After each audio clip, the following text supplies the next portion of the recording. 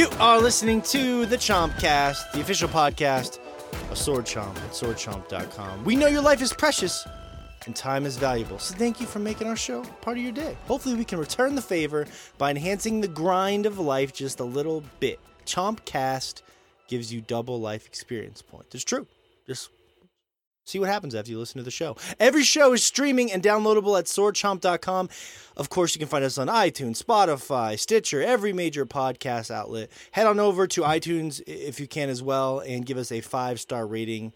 Subscriptions and ratings really help us climb the charts and meet a bunch of new chompers. And we'll highlight this later, but you can also go to patreon.com/swordchomp to become a VIP chomper and support us there. The flood of memes have started. A flood of memes barreling through your internet connection like the hordes of swarming infected freakers from Sony's zombie epic Days Gone. All of one person out there appreciated that reference, and that one person was Shay Layton.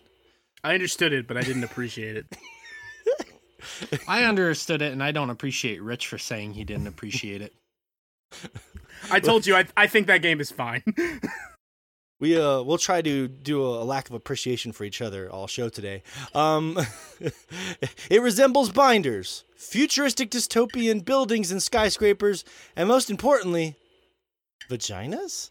Oh, lots of vaginas. My favorite meme being the Sharon Stone from Basic Instinct with her legs spread, that infamous scene revealing her very own perfectly trimmed PS5. We finally have the PlayStation 5 reveal, and we will discuss the entire conference for the topic of the show this week.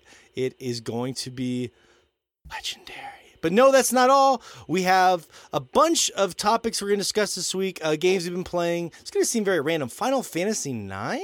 Monsters of the Deep? Another Final Fantasy fishing game? Timeline? Trover Saves the Universe in VR? And we got a bunch of fun polls to catch up on, like Space Force, the big debut from the creators of The Office, Patreon polls, VR porn impressions, and more. You don't want to miss it.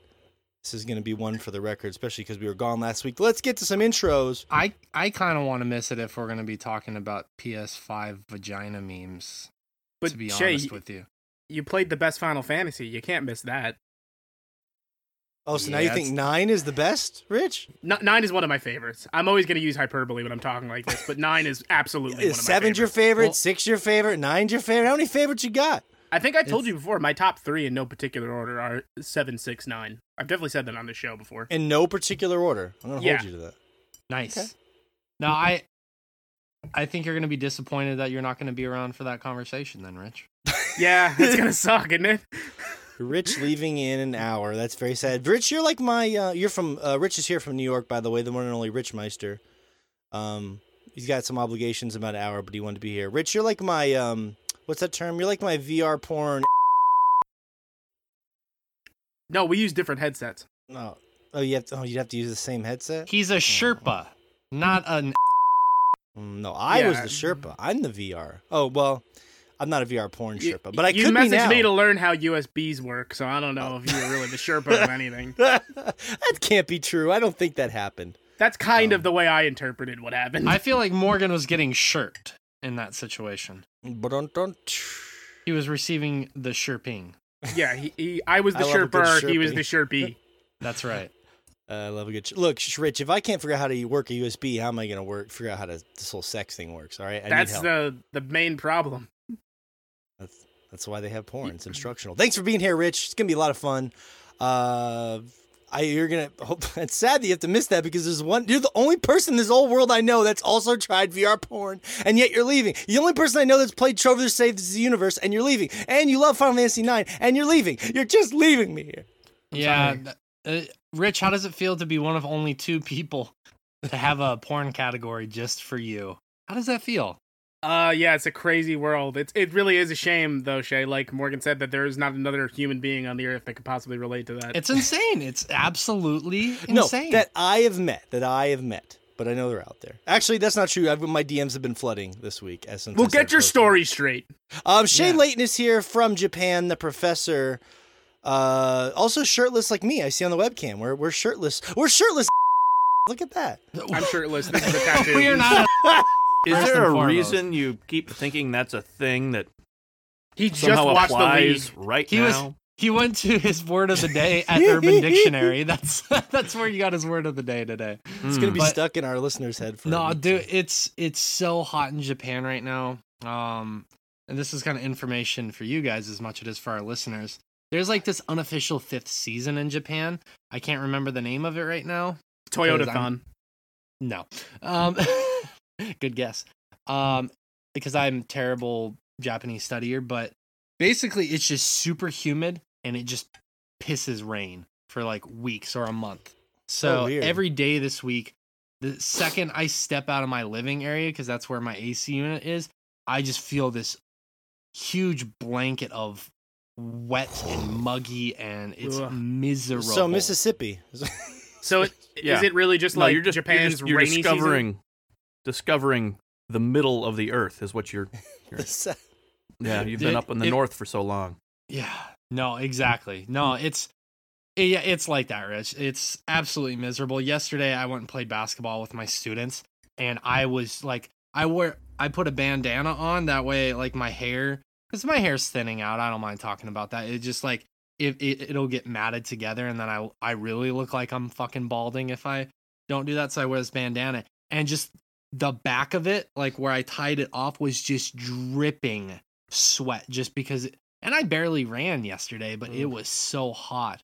And the second you step out of the gymnasium, like you step out to the outside world, and it's still humid out there, but it feels like all the humidity was just trapped indoors. And That's how I know you're a teacher, Shay, because you're the only person I know that uses the word gymnasium instead of gym.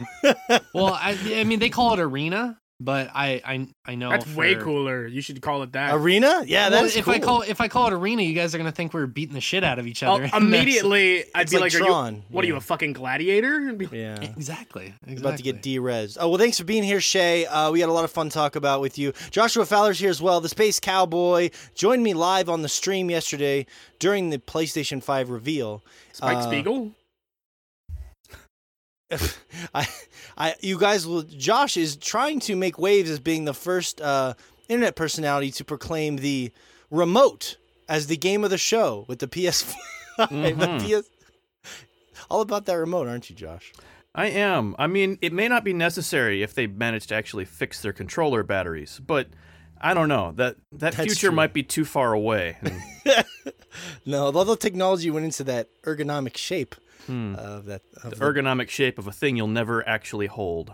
Well, I'll still at least give it to hold Sony for putting rechargeable batteries in their controllers, because, like I said, I'm not sure why Microsoft is so intent on keeping Duracell in business. Mm-hmm.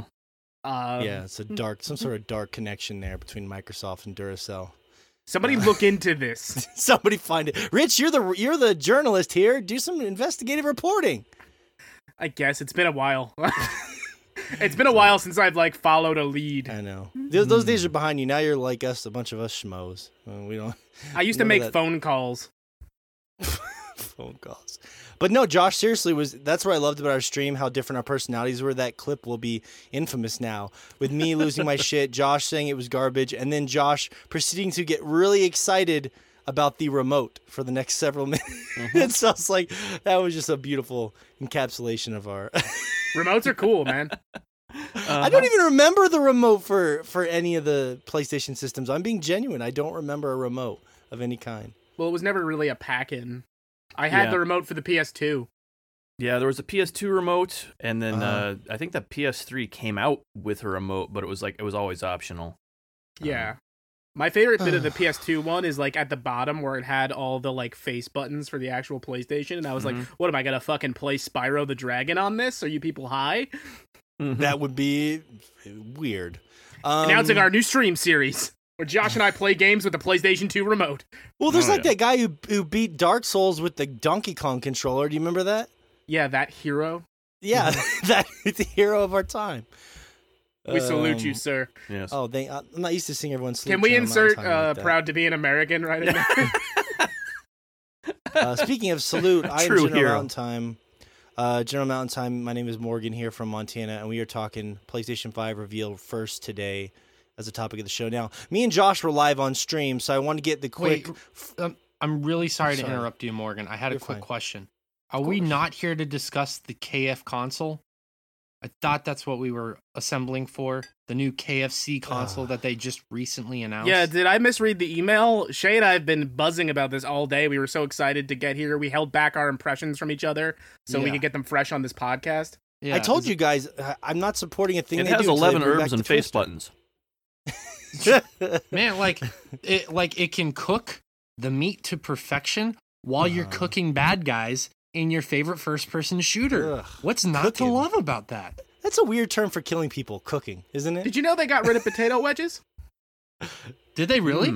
Yeah, they had been testing regular seasoned fries, and now they're pulling potato wedges and going full ahead with the Colonel's secret I think recipe that's the fries. right choice. I think that's the right choice. That's really going to anger their two fans who are just really, really into the whole mushy steak fries thing. Soggy. It's not potatoes. for me. That makes one of those two people me because I'm fucking pissed about that. I fucking love those potato wedges. Actually, well, the corners, like the bits on the ends that got nice when they were and crunchy, crispy. were oh my great.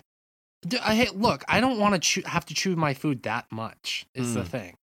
That's why I just get just mashed want it to with slide That's down why I your get the gullet. mashed potatoes. That's right. I'm like a pelican with those wedges. Well, Anyway, they still have mashed potatoes there, so you can always get Yeah. those and just kind of shape them into a little wedge yourself. And yeah, live- but those, live that those are life. just like. Anyways, sorry. Unless you're driving, those are always the sidetracked. choice anyway. You're getting completely sidetracked. Sorry, Morgan. Go ahead. I just started thinking of like how erotic the whole pelican eating is. Nah, I still got like 30 minutes. Go crazy. No, God damn it! Side. But in all seriousness, Rich and Shay, you didn't. Our first impressions were all over the social media, but you guys took it differently. Rich? How did you absorb the news? Was it a picture, a video? It was a friend? How did you first absorb it? I stayed away from it for the most part because, as you know, I wanted to join you and Josh on stream, but I was working until the stream started at 4 p.m. my time, and I was working until 5. So basically, I kind of went like dark for that last hour of work because that's typically the busiest time for me at the office anyway. And then I just watched the VOD when I got home that evening. Okay, so you didn't spoil it for yourself. You watched it in the pure Not way. that like I wasn't avoiding it. Like if I saw it on Twitter or something. But I was just like, I'm gonna go home and watch the whole thing anyway because I kind of wanted to see if I would. Sometimes you just read like a real recap and you miss like little things here and there. That you might have been interested in. Throughout the show, they were like literally just doing this weird like visual presentation build up in between the trailers of like the logo, the button, all that. It was weird. They were teasing us, but I mean, honestly, for me, like at that point, I was like, I could see what the console looks like with a quick Google search. I wanted to see the games. That was what I cared about more than anything, anyway. But I need to know what you thought of the console because everyone's got a hot take. Yeah, I love that the new console is the top of Cell's head. I think it's really cool. Okay, there you go. Well, Dragon Ball Z, of course. Yeah, I think it's not like the design like wowed me to death. I'm like, yeah, it looks fine. They went a little like abstracty with it, which I think was almost smart in a sense. Not that they could have planned this, because by comparison, it makes the shell for the Xbox look so fucking boring. Yeah, and weirdly enough, Josh was talking about this on the stream, but I actually got some documents about the size. That thing is actually the biggest console to date. It's vastly larger than the pointiest. Which is hard to tell on that stream because Josh was looking at the controller and he was like, that doesn't look like it's that big, but I got some size specs and it's like a monolith compared to every console that they had like a chart with every single console lined up and it was significantly bigger. Yeah. It's crazy. I'll just send it to you guys. And what I'm more interested in terms of the actual hardware, like I think I've voiced this to you guys privately afterwards, is I intend to get the one with the disk drive because as everybody who listens to the show probably knows, I get physical whenever I can. And games are getting harder too these days, big. Yeah, physical. Games Get are also physical whenever getting you can. too big, in my opinion, to like rely just on digital with a lot of this shit. And you're a pugilist as well. Exactly. You finally get it. That is where I started in FF14. Mm-hmm. I totally get it. Yeah, you were on the same page here. I'm just curious what the price spec on those SKUs is going to be. Like, I think and Josh voiced a similar opinion when I brought this up privately. Unless the difference is at least $100, it doesn't seem like it makes sense to manufacture two different consoles. Yeah, I would imagine it's going to be pretty significant. Shay, what was your first? Okay, Shay, what was your hot take? Where were you when you saw it? What was going through your brain? Let's hear it. I was at my sink. I believe I was putting face lotion moisturizer on my face as I was watching you guys stream. And I remember the thing popping up and Morgan's like, "Oh my god!" And I was like, "Oh my god!" And then and then Josh was like, "This is so dumb." And then I was like, "Oh my god, Josh!" So you muted it at this point. And I was like, "Fuck these guys! I hate them." No, but I like in all seriousness, I was like, you know what? I kind of like that design because it's like, granted, I thought it looked a little bit like a sandwich, but it kind of has this like future architecture-esque vibe to it. Yeah. And I own a router. It does. Until you turn it sideways, like everyone will, and then it doesn't look like anything. Then it looks like a lump. Yeah, I get that. Like when it's standing up, it looks great, in my opinion. And I know a lot of people are going to be like, "You, sir, have no taste." And you're right. I do not have any taste, but I still love the way that this console looks. I don't know what it is. Like Morgan said something along the lines of like when he was a child and he imagined like the future of what consoles looked like, that it would look something along those lines. And that's kind of how I felt too, to be honest, when I saw it. I think the it's sharp exciting. edges and the white aesthetic and all that. I think you're both 100% on point with that. Right. And it's like the blue matched in there with that as well. I don't know. I think it looks really cool. I think the memes are hilarious. Anyone who's mad about it, I don't really get it. They are great.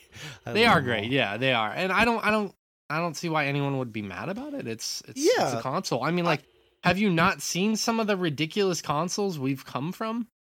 I mean, like, I was surprised that Go ahead, honestly say it. our say it. What's the ugliest console in history? Like, okay, so to be straight, and like, this is no shade because this is my favorite console of all time. I've told you guys about this. The Sega Genesis with the little Master System adapter attachment on it is fucking terrible looking.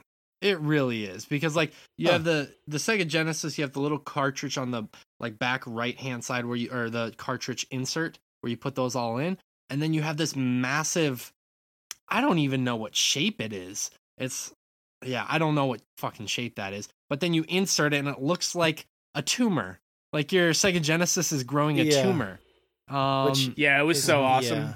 It was like, I still have those. I love awesome those. tumor. But yeah, it's weird. Yeah.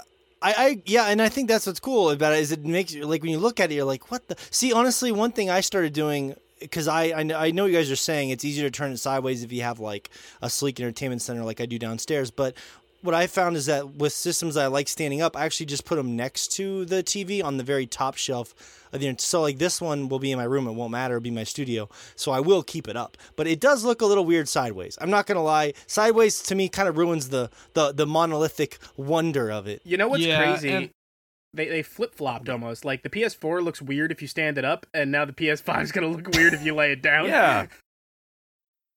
Very good point. Very good point. And the thing to consider too is that, like, granted, especially for Morgan, for you, is that if you have small children, then you're gonna want to lay it on its side because other's that shit's getting knocked over quick. Yeah. And it's like if you're gonna be prompted to lay it on its side, then it's gonna look funky. Yeah. It's gonna look funky. But like, I just tase my kids when they. Where are the vents on it? I don't think I saw where the fan. It looked like the whole top was vent.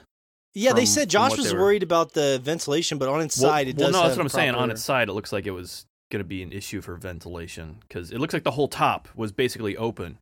So the stand changes when you place it on its side, and it does vent properly from the side. I was reading about it today, so that's not going to be a concern. Which stand isn't where it vents from, but. No, I mean, it changes how you can, because they made two different stands for it, so you can set it sideways. So the fan is not, like, I guess what he's saying is there's a stand setting, basically, so it's lifted, so the fan isn't, like, pressed against it. Yes. So it's still getting circulation like Yes. underneath it Yeah. and stuff. Okay. Yeah, that makes sense. But yeah, anyways, it's cool to see. I was surprised our audience was as high on it as it was. Honestly, we live in a world where people are split on everything. I was shocked that 75% of our Sword Chomp Instagram audience, 75, and it was higher when I stopped the polling. It was like 77 were like thumbs up as opposed to thumbs down. I was surprised about that because that was just about the design, nothing It's else. a weird thing to get mad about. I know. It's about the games, which we're going to talk about right now. Boom! That was basically an E3 press conference. It felt like an E3 press conference. For all intents and purposes, it was. It was. I mean, I like the thing that was nice is that, and this is like no shade being thrown at you, Morgan, but like I remember earlier in the year when you were really pissed off and frustrated, and you were manufacturing your rage there for a little while. And it's good to see that you kind of came around because like watching you and Josh stream it while I was getting ready for work, it seemed like you guys were genuinely excited. The same level of excitement was there and you guys still enjoyed it regardless. I don't know. Like I still think that harkens back to the conversation we had earlier where I think this is kind of going to be the future direction.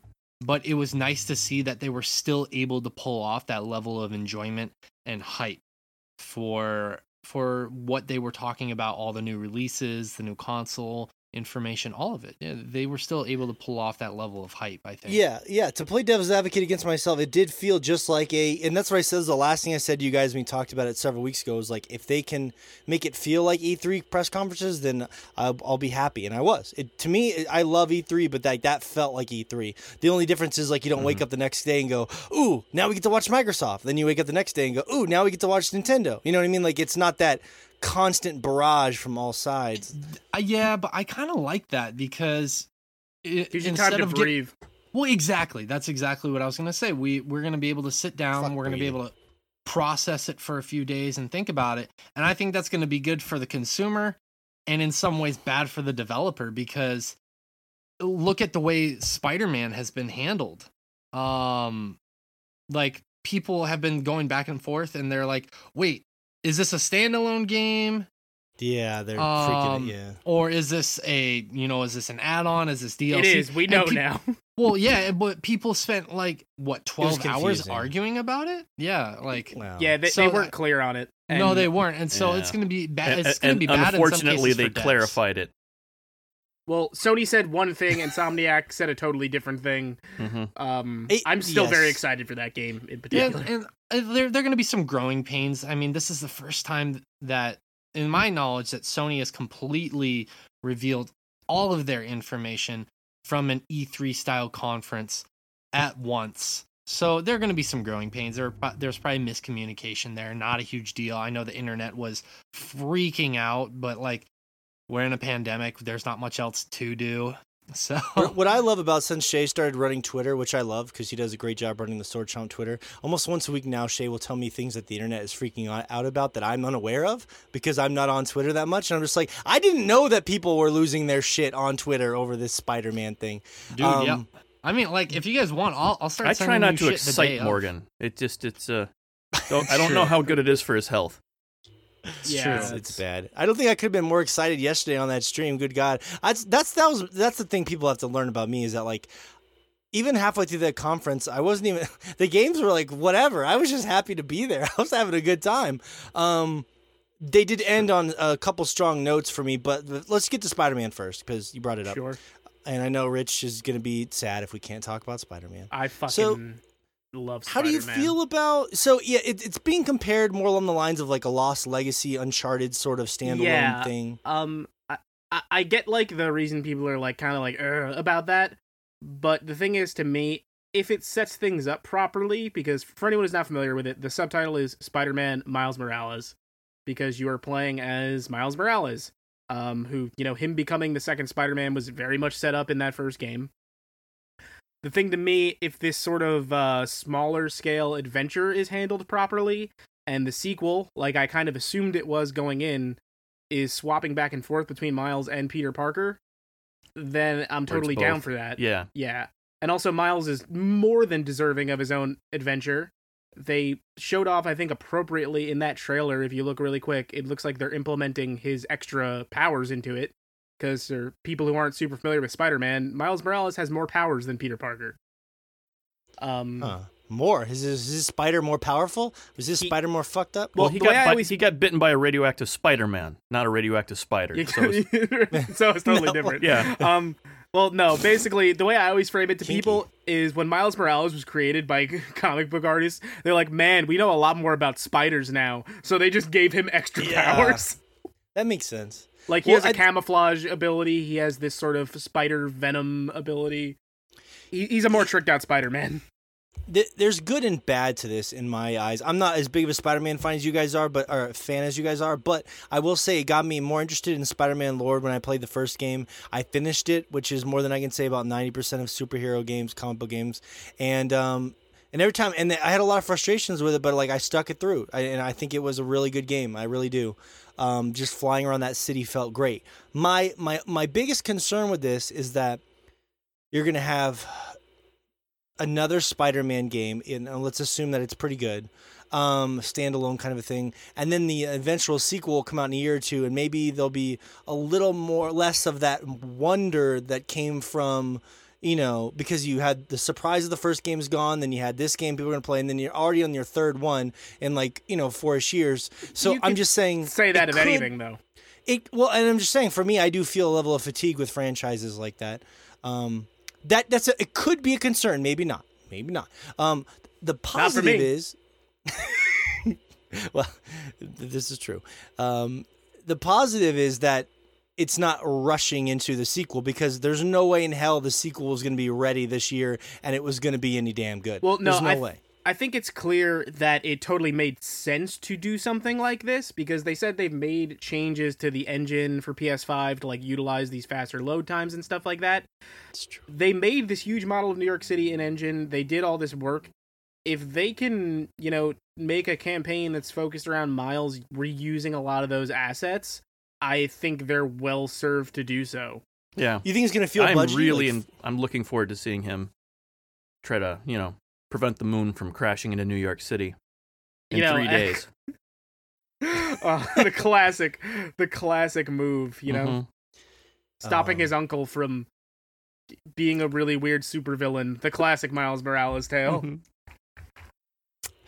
Interesting. That is a very interesting and strong way to open a press conference. But the nature of that game, it is fascinating to see what it's going to be. I don't know why people would condemn it without knowing enough about it. That seems silly. Because people suck. Well, I'm a people. You suck. I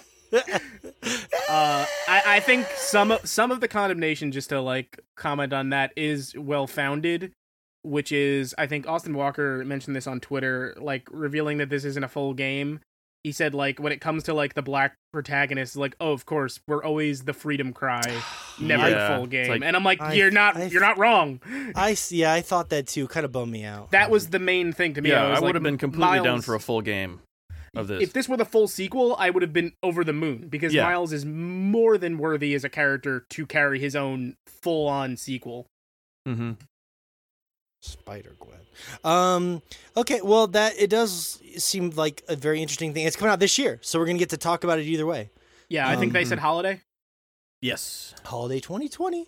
I know that some of you here will appreciate this. But Rich, before you go, I want to make sure we at least talk about Resident Evil Village, which is interesting. What a sweet reveal. That was an ugly-looking game. I can't tell if you're joking or serious, Rich. I'm excited for it still, but there's something about, I don't know if it was the tinge to the trailer. Parts of it just looked kind of fuzzy and weird, and maybe that's because they're still retrofitting it for VR. I don't know.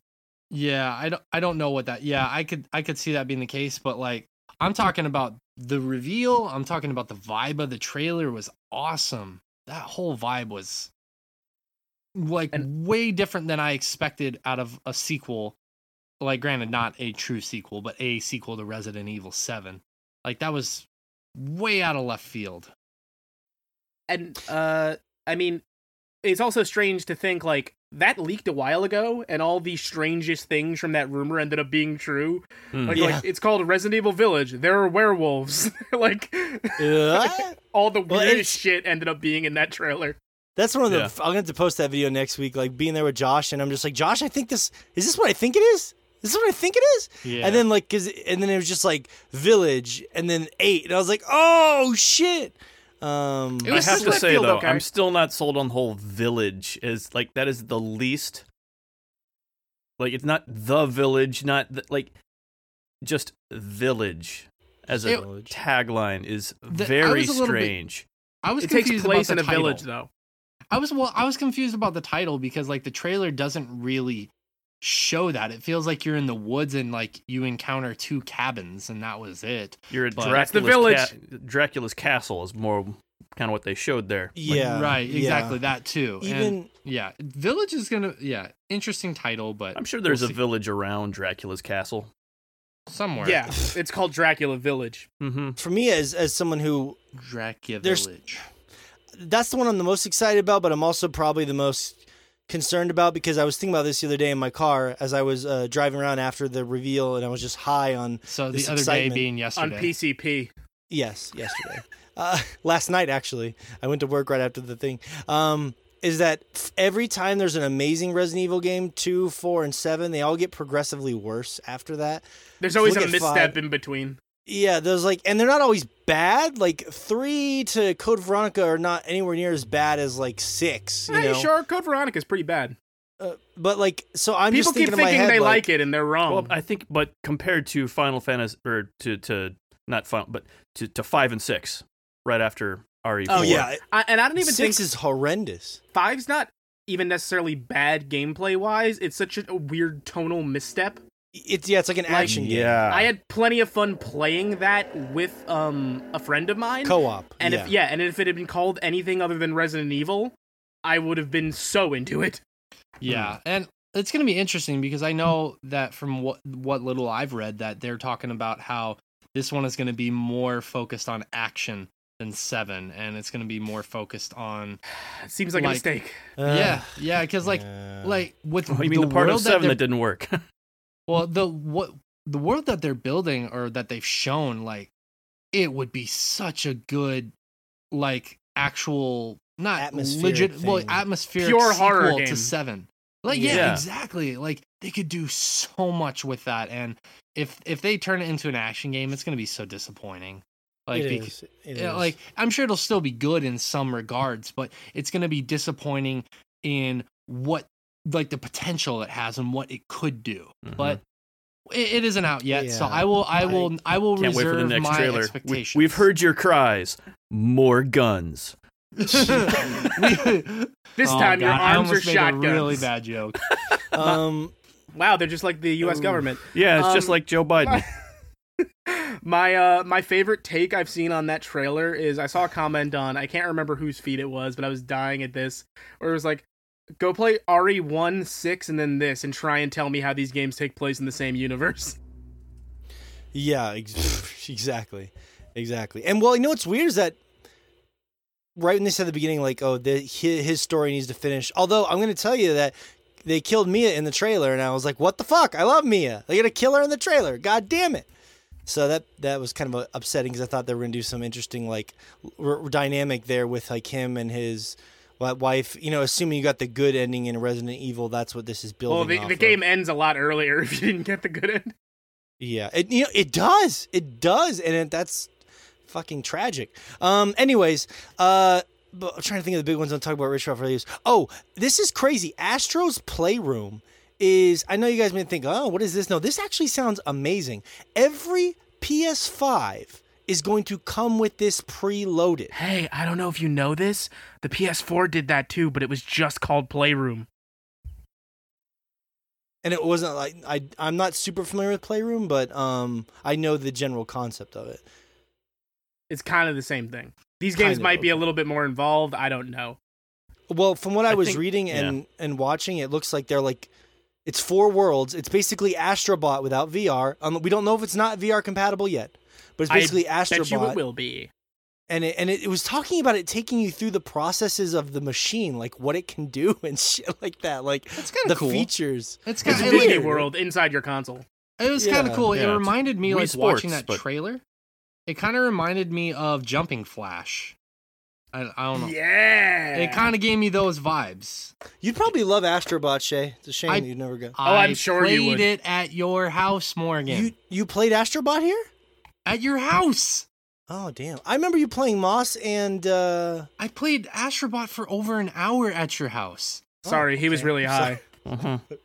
I'm not gonna out what you were probably doing during that time, but It was a long time ago. Dude, That's good. I didn't yeah. know that. We all played know so what it many was games. now. I mean, I did know that, but I probably forgot. he was looking at pelican porn. But He really likes Yeah. when they stick their spine up through their throat.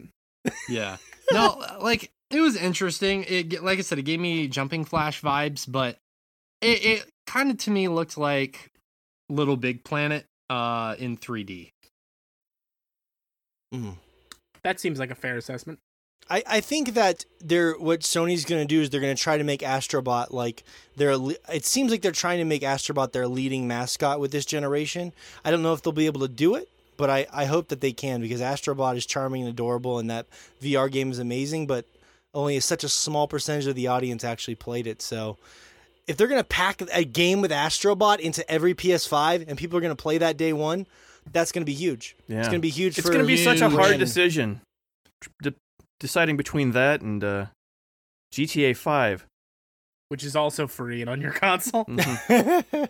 Jesus Christ. Man, I that get, was like, the fun.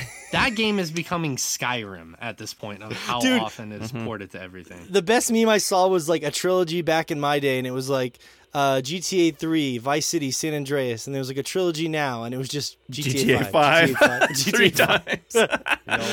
This is so true. We added first person. One thing I do want to say that I like about this Astrobot move, like the game may not necessarily be more catered to me, but I've noticed within the past few months, and I don't know if this is due to the pandemic or if it's just a trend that's happening, it seems like a lot of companies are starting to really focus on mascots again. Because if you guys paid attention a few years ago, they remade the Wonder Boy in Monster Land or Monster World game. Yeah, they remade that game, and Wonder Boy was kind of one of those. I wouldn't quite say he was a mascot, but he was pretty close to it, and He was part of a mascot platformer. So. He was, yeah, and those games kind of fell to the wayside, and we're seeing actually Alex Kidd being brought back. Sega gave the rights away to another company. Sony is focusing on making Astrobot one of those. Sonic is making a resurgence, whether you like it or not.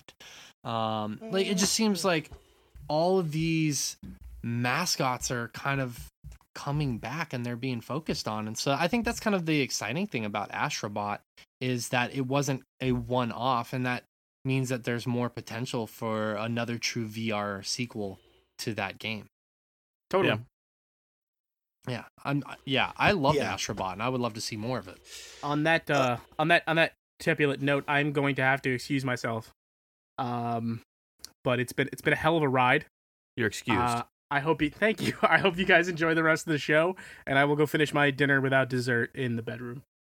You didn't even get to talk about Demon Souls, Rich. I know. We'll save it for next VR time. I'll porn. come back and yell about Demon Souls next week. Next time is gone forever.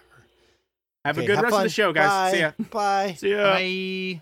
Bye. So yeah, Demon Souls, that looks pretty awesome. That I think is interesting to me, because when we were watching that trailer, I'm just like, this looks really, really like it had a dark tinge to it, to fantasy, which I enjoy. And Josh was like, yeah, this just looks like more Dark Souls, and we're like trying to figure out what is this? Like, it wasn't until they started showing, a lot of it was cutscenes, like introducing bosses from Demon Souls, but like they redid kind of the armor that was the look of the Demon look Souls. of Demon Souls was like the fluted armor in that game was kind of showcased prominently, and they redid it, and it looks like just any old armor from Dark Souls, which isn't bad, but also doesn't stand out. So like, yeah, I did not see Demon Souls until they were like really really making it obvious. Like, oh no, these are just the intros from the bosses in Demon Souls. But maybe that attempt, because back in the day when Demon Souls became a cult hit for Atlas at the time, and then it sort of spawned Dark Souls. Dark Souls was like a spiritual successor more than a sequel, but it was the same general like theme and idea of the game, right? So it's not completely out of place to imagine it looking and feeling more like Dark Souls, right? Ish. Like Demon Souls was always like really oppressive in like a lot of the like bleaker. Yeah, like just the environments and just kind of the overall mood. And Demon Souls, yeah. It didn't have like a little hub world like Bloodborne did, almost like a little middle hub place you would go to. Yeah, like they've always had sort of safe zones, but like in Demon Souls, it was literally like your level hub. Like you go here, restock, and then ship back out. A lot more like that sort of Japanese MMO style, like Phantasy Star or Monster Hunter. That sort of, here's your hub. You will do all your non-combat stuff right here. Well, that's what Bloodborne had, that beautiful little garden. What was that place called? That garden. The Hunter's Dream. Yes, the Hunter's Dream. Yes. Yeah. This looks cool for people like me who would love to give Demon Souls another shot. Maybe if they'll include some difficulty options. Like what I would love in these games is to have like an easier difficulty to play the game on and see if it really connects, if I connect with the world and the vibe, and then go back through it on the pure setting. You know what I mean? That's what I would be interested in. I think even just, I know people don't want to hear it, Demon Souls was clunky. Like clunky by Souls standards even. And I think just having it play a little better would make it significantly easier. Well, and people also don't want to hear that game was not received well at the time. It was reviewed poorly. It became a cult classic because it was very unique, which is fine. I think that's awesome. But it had problems. Yeah. So do you think they'll iron that out, or do you think it'll be like a direct? They're gonna have to make it play smoother, because I don't think they'll forgive them for releasing it as clunky with updated graphics, because it's going to make the clunkiness stand out. Do you think maybe it'll seem easier because we've been playing these games for so long? Dark Souls 2, Bloodborne. It'll seem easier. I think just by virtue of people are used to hard games again. I think it will see more of an audience just for that reason. So. Yeah, at the time it was like, oh my god, what the fuck? But now it's like. People get off on that shit. It's the norm. Okay, that looks really cool. That does. Let's see. Shay didn't chime in, so I feel he doesn't have anything super excited. And give him the nod. Let's see. Oh, Ratchet and Clank is interesting to me. Now, this is one I hope. I've never gotten into a Ratchet and Clank game. I'm going to be honest with you guys. I hope this is a launch game because it'd be like a nice, bright, and colorful game to play this holiday season when it comes out. It looks like we were talking about on the stream. The animation looks just gorgeous, very bright and colorful, and like maybe it would give people like me a chance to really have a Ratchet and Clank game, connect with them. I think that'd be a fun game to launch the console with, like a nice, happy, optimistic sort of platformer to complement the other stuff. It doesn't have an official holiday release yet, so maybe it's just wishful thinking. Yeah, I'm really looking forward to it. It would be a I don't know. A decent amount of the games they showed there were holiday 2020, so I don't really know if we need more, but I'm looking forward to it as soon as we can get it.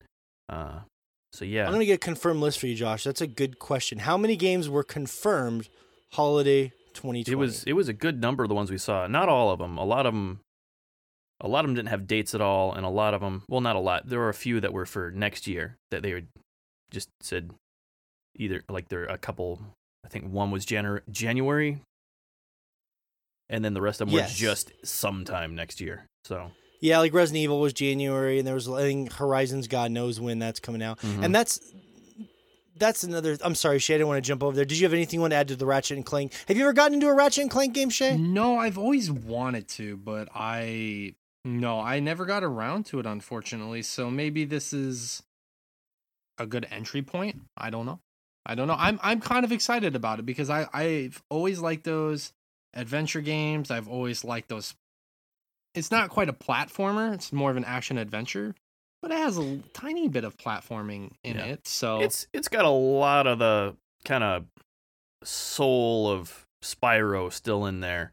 Yeah, with like the whole collect all the stuff. Yeah, when I was watching it, it was like, oh, this is where the Lego games got their inspiration from, or these games. So, yeah. It's also, I think, important. I agree with you 100%, Shay. It's also important to remember that some of these holiday games that are going to launch, depending on when the system launches, you're going to have blurred memories of these games. For example, Assassin's Creed Valhalla is a holiday 2020 game that might release after the PS5. So if you buy a PS5, you're just going to buy the PS5 version of that game. You know what I mean?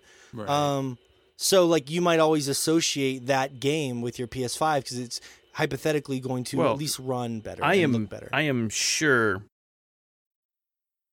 80% of the games we saw are going to be on PS4 as well, because most of the stuff they showed was also on PC at release, and only timed exclusive for the PS5.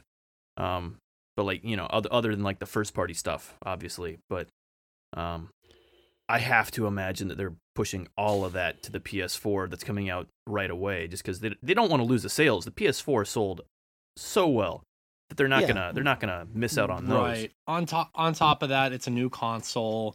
Not everyone's gonna be able to afford a brand new console right away. On top of that, I believe, now correct me if I'm wrong, I remember that I believe Sony had said that they were gonna only make a limited number on their initial shipment. So not everyone's gonna be able to get a hold of one, even if they have the money. So that's going to be fun for us because we're in the industry. We want to get one. Like, how difficult is it going to be to get one if we can afford it? Yeah. Well, I mean, you guys already know my opinions on this. Like, I'm not a big fan of buying first gen consoles, but we'll see if it's affordable and if it's in the wheelhouse for us to pick one up. So I'm perfectly content with my PS4 and Xbox One right now, to be honest with you. And if they're going to be putting games on both platforms, there's no reason why I would get a new one at the moment. You're forgetting the best reason. It's a day one purchase, so you can have that remote. So I need a better Netflix box. There's that. There is that. You funny, Joe. Godfall was one of those December games, that weird action game that doesn't really look too distinctive, but doesn't look bad either. They had a new trailer for that. Seems all right. Oddworld kind of shocked us because, we grew up in the age of Oddworld, Abe's Odyssey, and all that stuff. They're launching a new Oddworld game in the same vein of those classic games, and I imagine most people are going to look at that, unless they're old like us, and be like, what the fuck is Oddworld, And I mean, that kind of goes back into the conversation I was saying earlier about bringing some of these old mascots back. Oddworld was such a big series during the PS1 era. Yeah. Oddly enough, I was talking to Morgan about this on the show.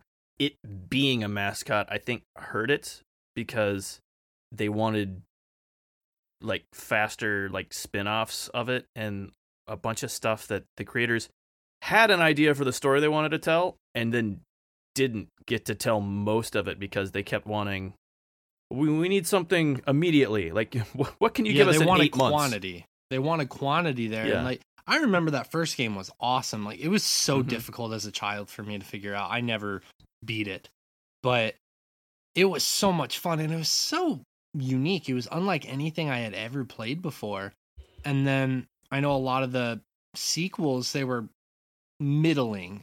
Some of them were a little bit better than others. Some of them were worse than others. But nothing ever quite, in my opinion, ever quite compared to the first one.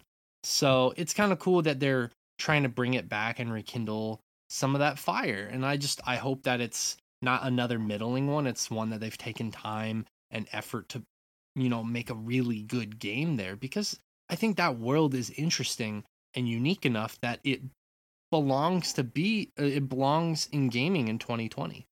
Mm-hmm.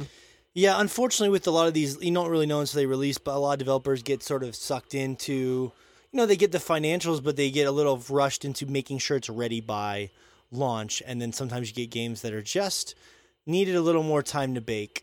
And that's why I'm glad in a lot of ways that gaming in 2020 is where it is. We give a lot of shit just as consumers for them delaying games, but the flip side of that is not entirely, but part of the conversation we're having right now, where some games, they just get pumped out and there isn't enough quality control there, and then they're released and they're either buggy messes or they're just middling, and it stinks when that happens. So I'm glad we live in an era of gaming now where if the developers are like, look, we heard your criticisms, we want another 6 months to make this the game you guys ultimately want.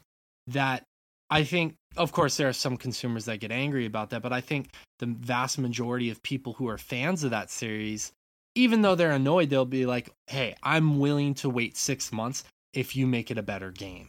Like, I think that is a great place for gaming to be. And I know this is a completely tangential topic, but it relates to this game so well, because I hope it's a great game, and I hope it's successful, and I hope that they're able to bring it back into the gaming's public eye in 2020 or 2021, whenever it drops. Well, the Oddworld game is confirmed for 2020. So. Oh, it is confirmed. Okay, I missed that part. Okay, good. That's cool. So, that's exciting. We'll see, right? Yeah. At least that the article I'm looking at right now says that, so that's exciting. That's exciting. Let's see. So the thing about Horizon for me was it was just a video trailer, which is harder for me to get as excited about because it's just like watching a little movie. Even though I think Horizon's obviously going to be amazing, I will say my big takeaway from that is that now they're opening up the whole world of like underwater to Alloy, and that's cool because visually Aloy. Whatever. Aloy, it's all the same. We're never going to win this, Shay. He still doesn't know how to say Lara Croft. I'll just call her Al. It would be Ale, not Al. Jesus. I hate having to correct Morgan every episode. I hate it. Listen, Choppers, if you're annoyed with it, imagine having to live with it every week. I don't think anybody cares how you say Aloy's name. Sorry, Alloy. See, it seems possible. This is a choice you're making. Wait, is it Alloy or... Now I'm confused. Is it Alloy? It's Aloy. We know you're confused. Alloy is the actual name of the word when you're talking about like chemistry. But Aloy is the character's name in Horizon Zero Dawn. Well, I haven't played that game in like 3 years, so I don't. Well, you know what? We've corrected you like 5 times on this podcast. Well, I've been corrected before about things that I've been right about. It's possible. Okay, well, you're wrong. Geez, God Almighty, you threw me off. There is underwater places to explore that look wonderful, and there was also a turtle robot, which is great because I said I wanted a turtle robot many years ago. The very first question of the week we ever did to the Sword Chomp audience involved me asking the developers of Horizon for a turtle robot, and I don't think people remember that, but if you go back, it's true. It really happened, and guess what? In the trailer, it appeared to be a turtle robot. Although robots might be a tortoise, though. That's true, and that's fine. What are they actually called? They're not called. It was in the mud. It was like in a swamp. It was coming out of there. I mean, not saying it couldn't be in the swamp, but like, yeah, we all know robot turtles only live in the swamp. Yeah. Well, what are those things actually?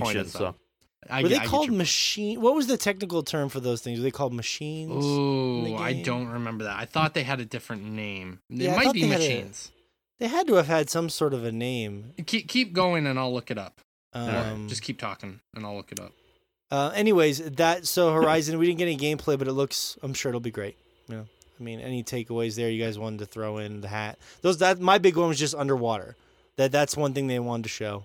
And they're not calling it Horizon 2, which is nice, I guess. It's Horizon Forbidden West. Yeah. I'm fine with that, but like again, we're all going to just call it 2. I'm not. Sure.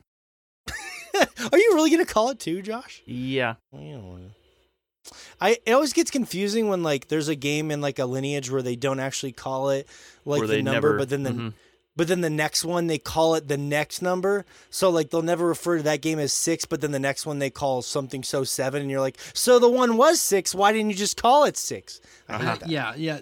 Gaming titles are forever going to be a bane of our existence, and that's a whole other topic that someday we'll have to broach. But they actually are called machines. Okay.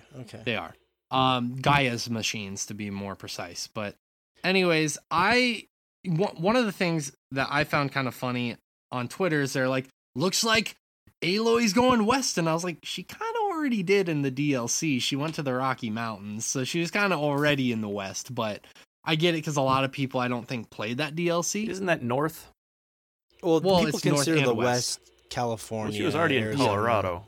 So yeah, exactly. And that's more Midwest. Central America, but it is a little bit more on the western side. But anyways, let's not split hairs here. Like she's going west. Alloy, let's not split hairs. Since we're not splitting hairs. Anyways, to Google Maps. To Google Earth.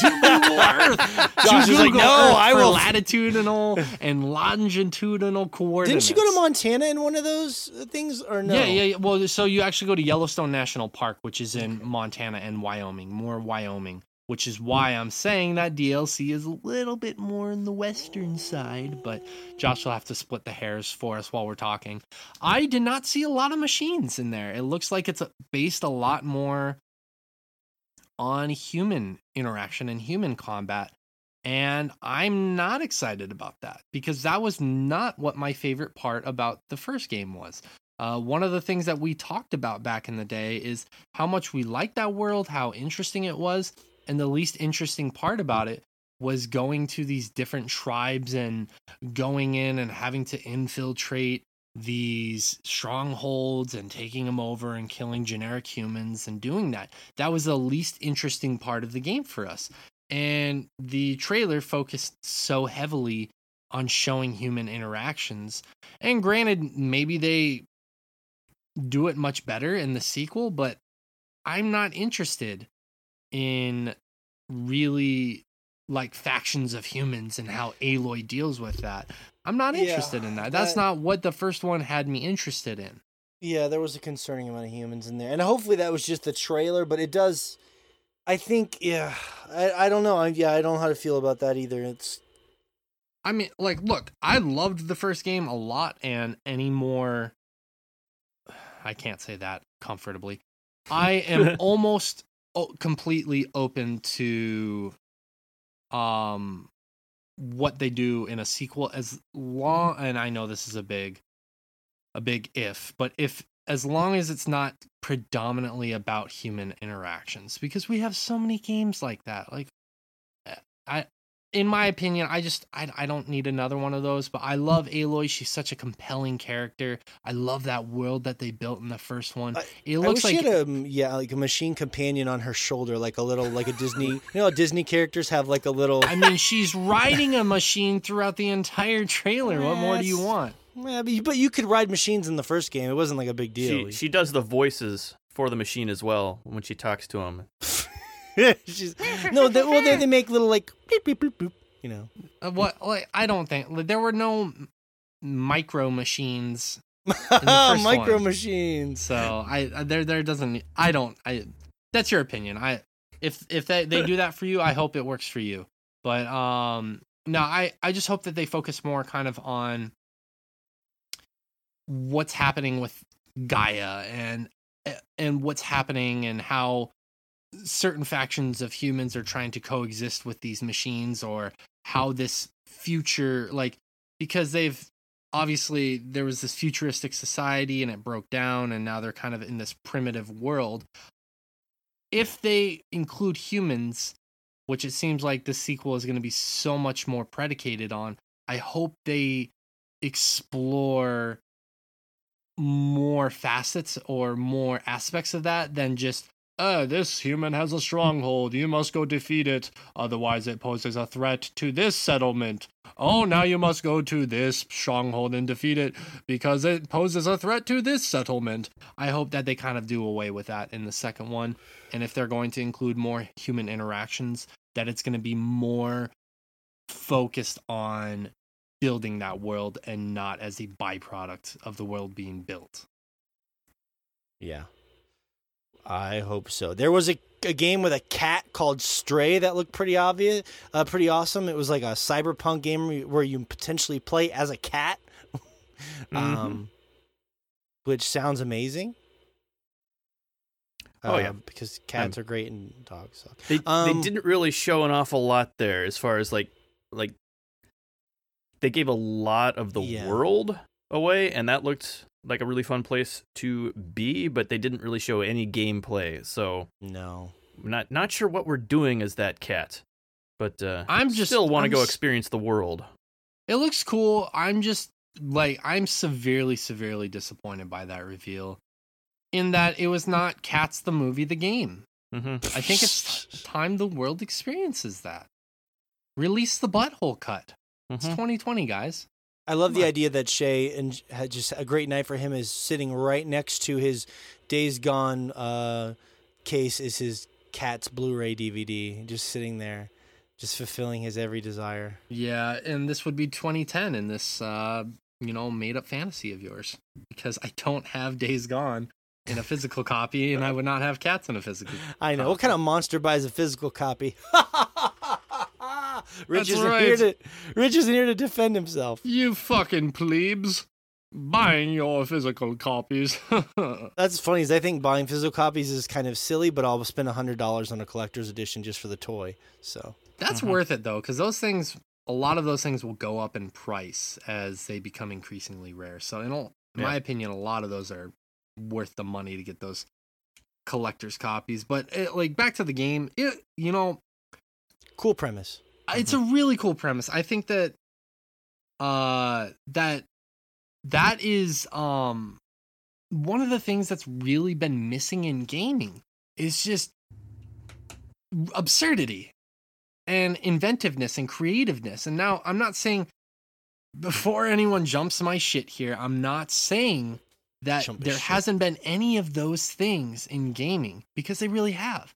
But if you look back, and I'm totally sounding like an old head here, like the Sega Genesis, SNES, yeah, you are PS1, calling yourself an old head. Yeah, I know.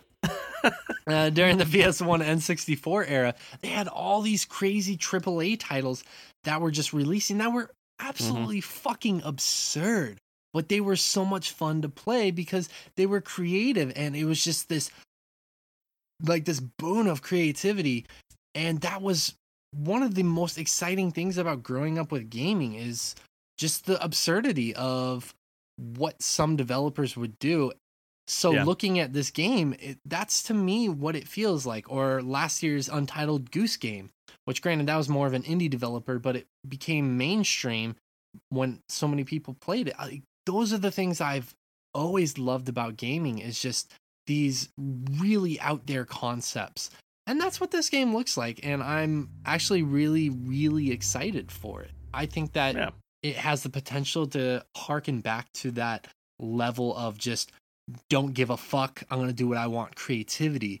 And it looks like so much fun. That, if anything, looks like a Disney movie. And that's what I'm kind of excited for. Yeah, I'm with you 100%. Let's see, what else stuck out as I'm looking at the list here? I don't want to hit every goddamn... We gotta talk about Heart Machine's new game. Yes, I wish they'd given us more. No, it's not. It's not. Yes, I mean that color palette influenced our logo. We have to talk about that game. Let's talk about their color palette. Forget the game. No, I'm just kidding. Okay, deal. The Heart Machine color palette is No, yes, for people who don't know, they made Hyper Light Drifter, and yet they had an influence on us when we first started the podcast, very heavily so, and I love them as a studio. I'm with you, but and that trailer looked incredible. It was just, I was hoping we were going to see a little bit more gameplay finally, but...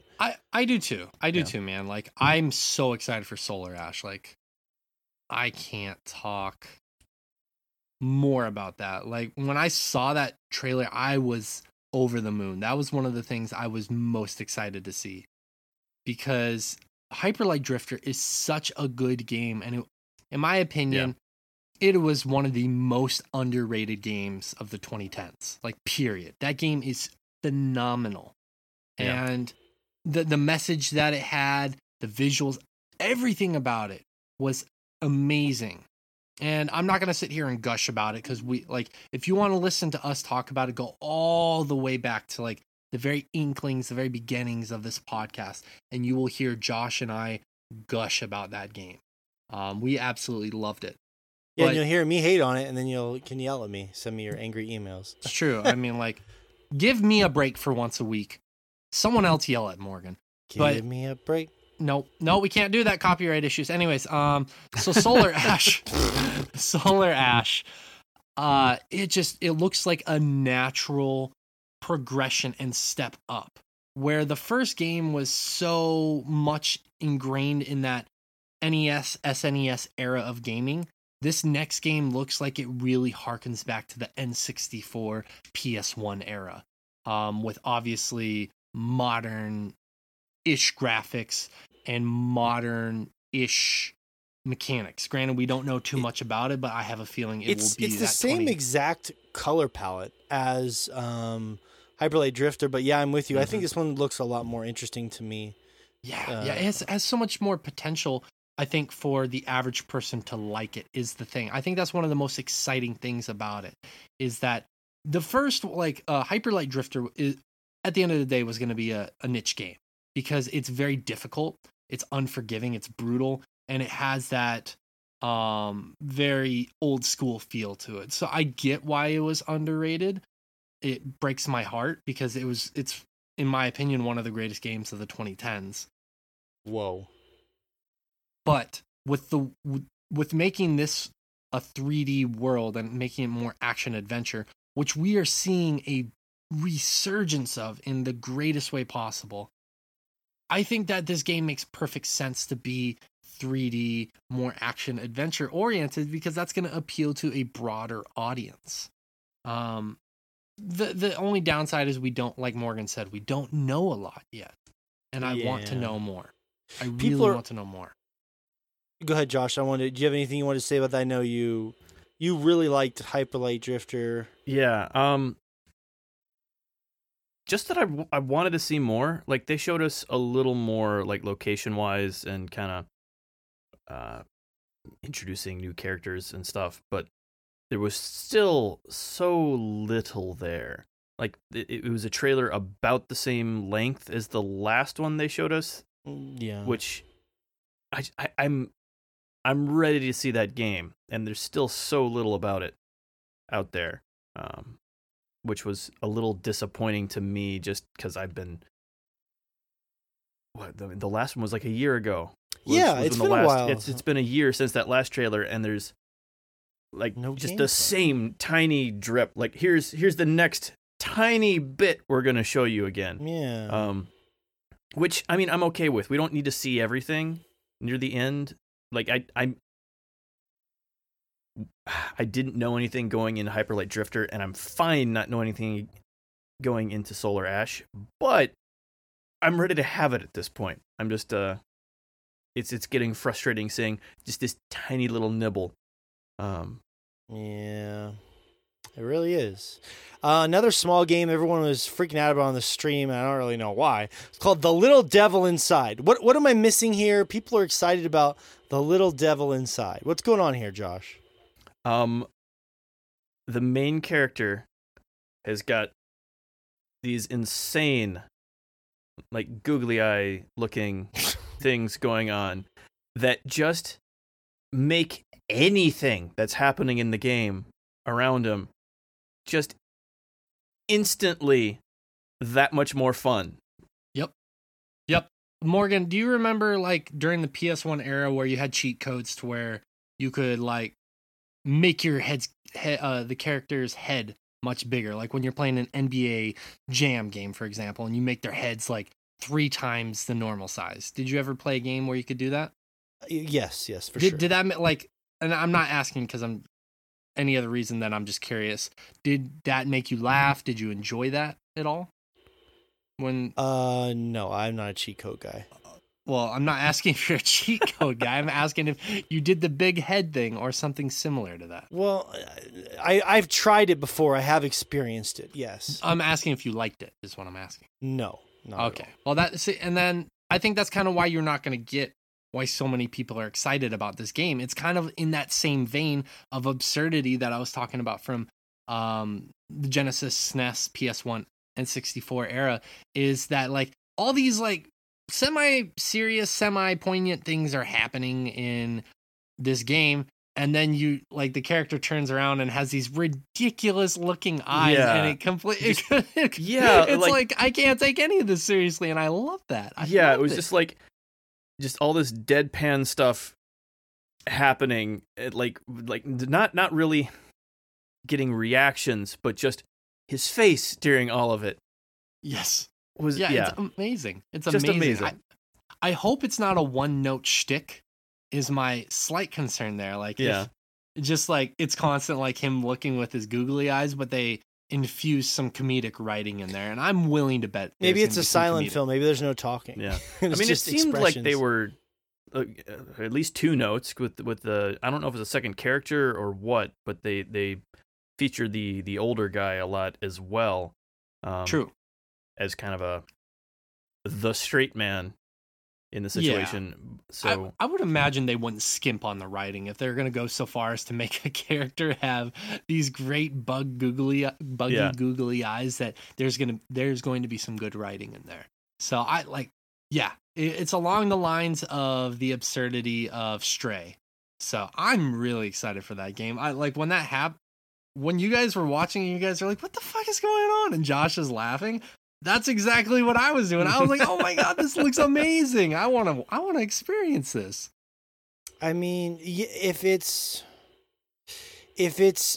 contains that tone, like I said, I don't think it looks dumb. I wasn't seeing the appeal that some people did. But if they can latch on to that tone you're talking about, then maybe it'll be a surprise. It could be cool.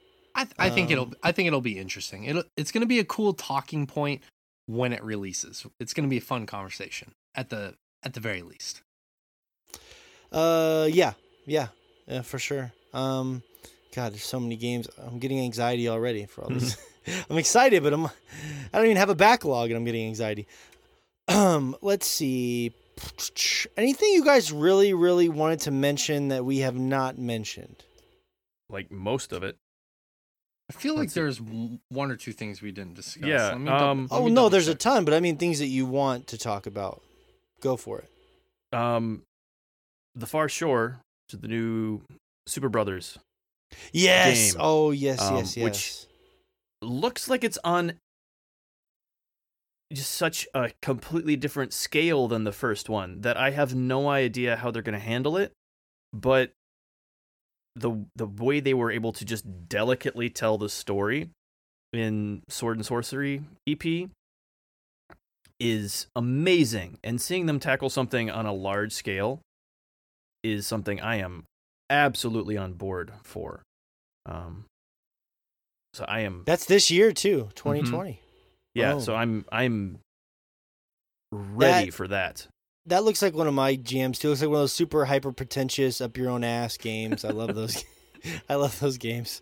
Yeah, that's an expansion for them. It'd be like, in many ways, it's much like Hyper Light Drifter making that jump.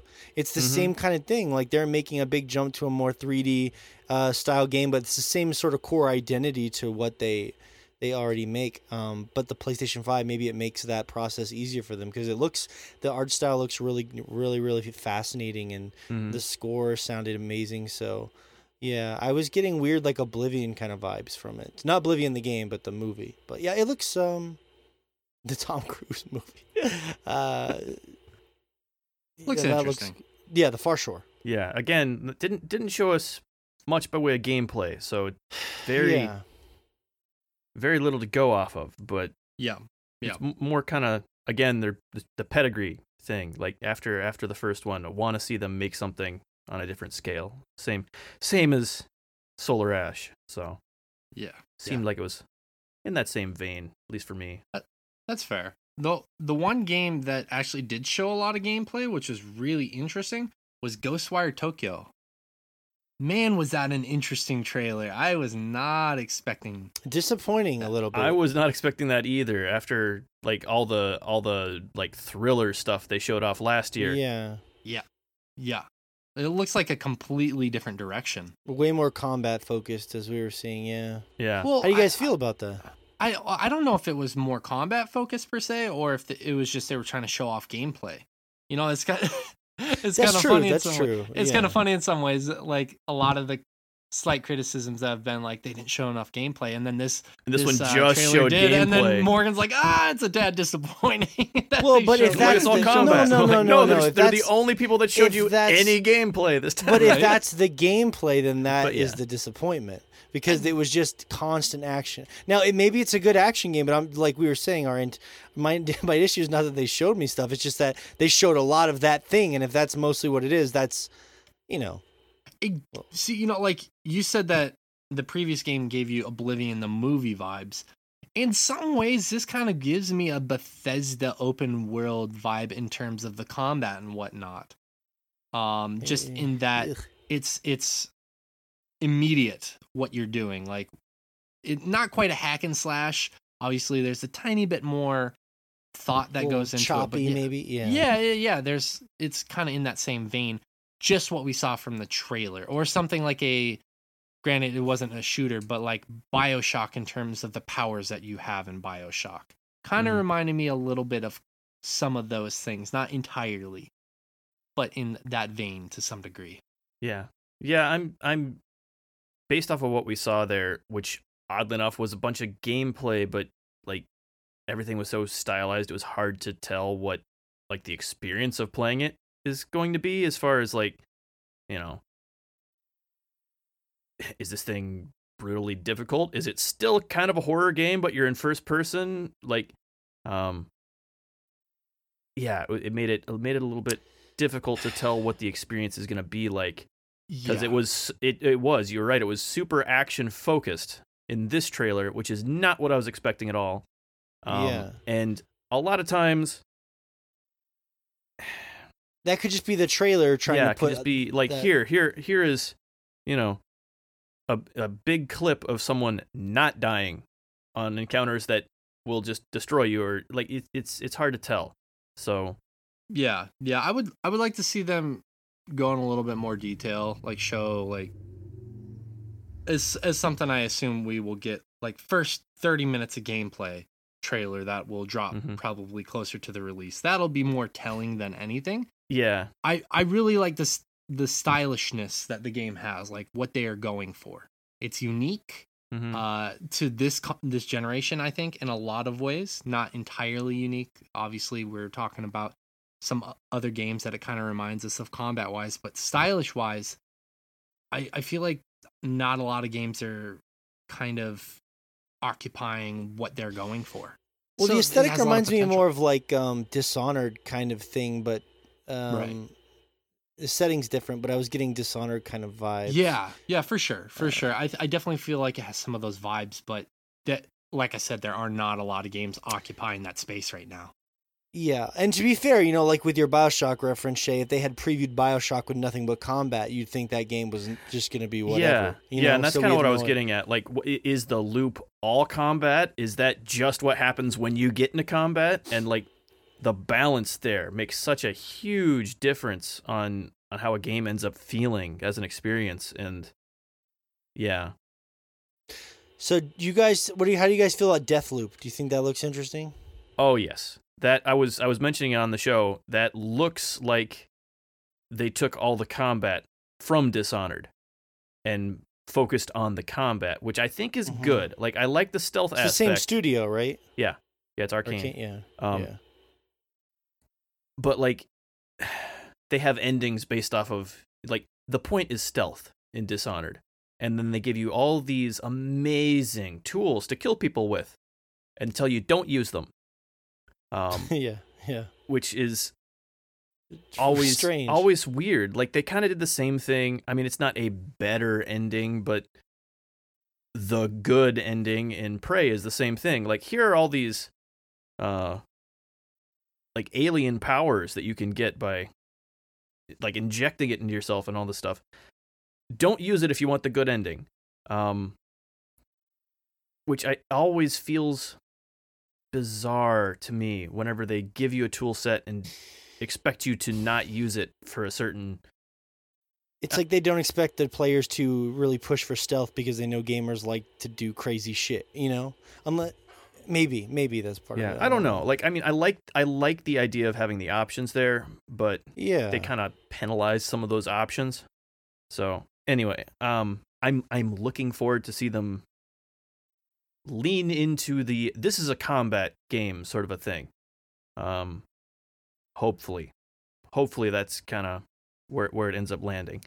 But I was excited about this last year when they just showed the premise. They hadn't showed any gameplay or anything yet, but just showing all the powers in action and how they actually worked looked so smooth. Like the gunplay looked ridiculously fun, just using different combinations of powers to like throw enemies around and teleport around wherever you wanted to go. It looked great. Yeah, I'm glad you guys are excited about that. Like I said, the aesthetic isn't my thing, but if people seem pretty jazzed about Deathloop, it's got like a 60s, almost like Tarantino, like Robert Rodriguez, or like kind of one of those grindhouse kind of films, almost vibe to like the aesthetic of the trailer and how they're portraying the story. Whether that comes through, we'll see. It's got a very blaxploitation aesthetic to it going on there, which I think is great. Like that's one of those things that got a bad rap at the time because it was really, really, rightly so for the most part, because so much of it was just superficial. Yeah. That seeing that aesthetic kind of being taken back recently has been amazing. Just kind of using that, like one of my favorite comic book series of the last few years is Bitch Planet, which is using that same sort of like grindhouse, blaxploitation type thing to do like a dystopian patriarchy, where like even talking back, you end up getting sent to these penal colonies for women who don't follow orders. And it's it looks like it's in the same vein, just like artistically. And yeah, I am down for that. For sure. I'm trying to think if there's anything else. Kenna Bridge of Spirits. Mm-hmm. Gotta talk about that game. That looks fucking amazing. And right up Josh's and my alley. Mm-hmm. Yeah, tell me why. I totally forgot that was even a thing. It's first off, it's a puzzle game. So anytime you see puzzle game, it's on Josh's and my radar. Possibly. It's hard to tell, again, balance-wise, like where stuff is going to lie. But it looks like not quite Pikmin, with you guiding these little spirits around. But they also apparently give you different powers depending on which ones you've picked up. Sort of like Golden Sun, which is another one of my favorite games that fell off the face of the earth because, anyway. And then way more combat focused. Like they were showing an awful lot of combat going on, like that the main character took part of, which is again kind of like Pikmin, but generally you're just choosing where to throw those this things. is the one of those little fuzzy creatures we're following. Little black, yeah. Kind of fuzzy spirits that would follow you around. I remember this now. Yeah. And yeah, just the art style, the scale, what they were showing looked like it was fairly large of a world for that sort of a game, which is normally do you think maybe fairly the small in scale? So I was noticing that with a lot of those indie games is that maybe the PS5 is just allowing those. We're going to see like even the smaller independent games now scale wise are going to start to explode. I have to think that they intentionally picked the ones that fit the idea that they were going for, because this was their launch event. Yeah. I mean, not all of them. Like, not everything there was 100% that, but they definitely focused on it between, all the indie games. Well, not all the indie games, but an awful lot of them, like you were saying, focusing on the larger worlds between the that new Squaresoft project that the Project Athia. Athia, which I don't know if that. Who knows what the actual game will be? But yeah, who knows? The scale of everything they were showing there again was just massive. And I think that's. I think an awful lot of this was just showing off. Oh, hey, it can look futuristic, which was odd because for the vast majority of this stuff, nothing looked like a next-gen game. Like, all this stuff looks like stuff that could just be out now on anything. But they did say for clarity reasons, because of how they had to stream it and and how they processed the files, like they said that it was going, like it will look much better and run better in person. That's what they came out and said that right beforehand. I don't know if you saw that statement. Now maybe that doesn't make a big enough difference for you. That's fine. I'm just saying that they did come out in front of that and say that, hey, these things will look and play a lot better on your PS5. I mean, not really. It's not going to get compressed. So yeah, it's going to look better than something that's compressed for YouTube. But other than that, like, it's not going to change the game itself. Like, an awful lot of the stuff we were seeing there, like the only thing we saw there that may require the new hardware with just for the sake of loading in of asset streaming was the new Ratchet and Clank game, because a lot of what they were showing there was just super fast pace change of locations. And certain things like not having load times and stuff like that, you'd never know until you're playing the game. If it has so much of it is like the hard drive is the selling point of this new machine. Like, other than that, there's not much that's, obviously it's more powerful than the last gen, but it's not like this ridiculous upgrade other than that. And that was the only thing on there that I saw that really kind of stood out is, oh, this couldn't have run on the other hardware. Just from what they were showing off there, other than that Square project that they were showing. Possibly they could probably still get that to run in some fashion. I mean, it's Anyway. Wow, we got tangent. We got stuck. Really there. sidetracked there. We did. Anyways, Canada looks amazing, and I'm really excited for it. It looks like a beautiful world. Mm-hmm. And yes, Josh, it actually had vibes of Pikmin, which I loved the first one as a young boy. I actually got to borrow one of my friend's GameCubes when I was younger, and I got to play it, and that was actually, it's a funny story. That was the only game I ever played to its entirety on the GameCube. The only game was Pikmin. Yeah, I never had a GameCube growing up. It reminded me of that Star Fox game on GameCube, weirdly enough. Like the way she was running around with that stick, like just the adventure portions of it. Yeah, like the combat bits, yeah. People forget that Star Fox game was a thing. It was weird. They made an adventure game out of Star Fox. It was so strange. I'm not saying it was great. I'm just saying it was weird. I need to go downstairs and check my collection to see if I still own that game. I did own it for the longest time. I'm not sure if I... It was like Zelda, wasn't it? Didn't they try to make it into Zelda, basically? It was an awful lot like Zelda with more focus on the combat. They'd lock you in like combat arenas way more often than Zelda would, even though I don't know about way more. Did you even get into a starship in that game? I was just yes, but not like Star Fox. Like I think there may have been a couple like little mini segments, but that wasn't like the game. Kind of sad is like some of those games just get boxed into doing one specific thing, and if they try and branch out, if they don't hit the mark, then they're forever pigeonholed. Like if you remember the Mega Man series, they tried to do those Mega Man Legends games, which I actually, as a child, I enjoyed the first one a lot. I didn't play it all the way through, but I played it for a while. It was a fun game, but obviously that's not the most memorable Mega Man game.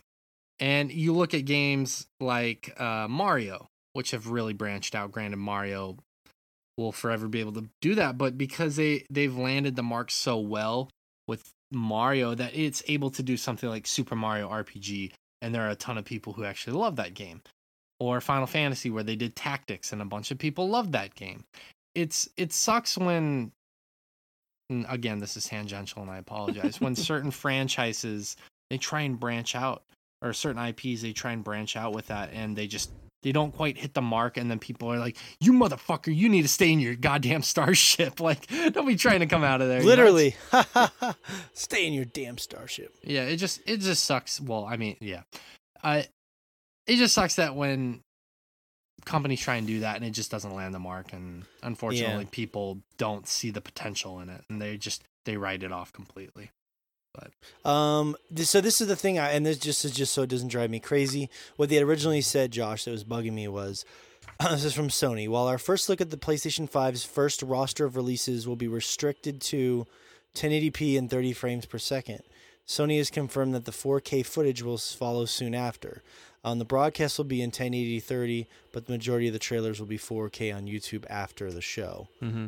At least for the visual side of it. But I think we'd all agree that the first games on this system are going to be look more similar to. Yeah, but again, like just a higher resolution is pretty whatever as far as next gen. Yeah. Well, like if they had told me, that Horizon trailer you saw was gameplay, I would have been like, what? But it wasn't, So, we'll see. We'll see how that goes. Let's see. So I'm curious, what was you guys' game of the show, real quickly? Like, if you had to pick one that you were most excited. Did I skip anything else you really want to talk about? If so, please bring it up. Let me look through here. What about that Arena All-Stars game? Oh my goodness. That's a joke. We don't need to talk about that. No, yeah, and I'm serious. Like, if I skip something you guys wanted to talk about, please mention it. I was the Goodbye Volcano High has a lot of potential. I don't want to say it's like a game that I'm particularly excited for, but actually, you know what? I will say that I'm excited to see what they do next. It didn't have a lot of information, but it was intriguing enough. It caught my attention, so I want to see what they do next with it. Yeah, I'm definitely going to play that one, regardless. So I guess that means I'm excited for it. But I guess. Oh, if you're going to, you're gonna buy it. It's one of those things. It looks like it's going to be a narrative game, so fairly short. And I generally, I set the time aside to go through like a shorter narrative game, just because I think you get way more out of it for the time you put in, as a general rule there. So it's going to be something I end up playing. Okay, cool.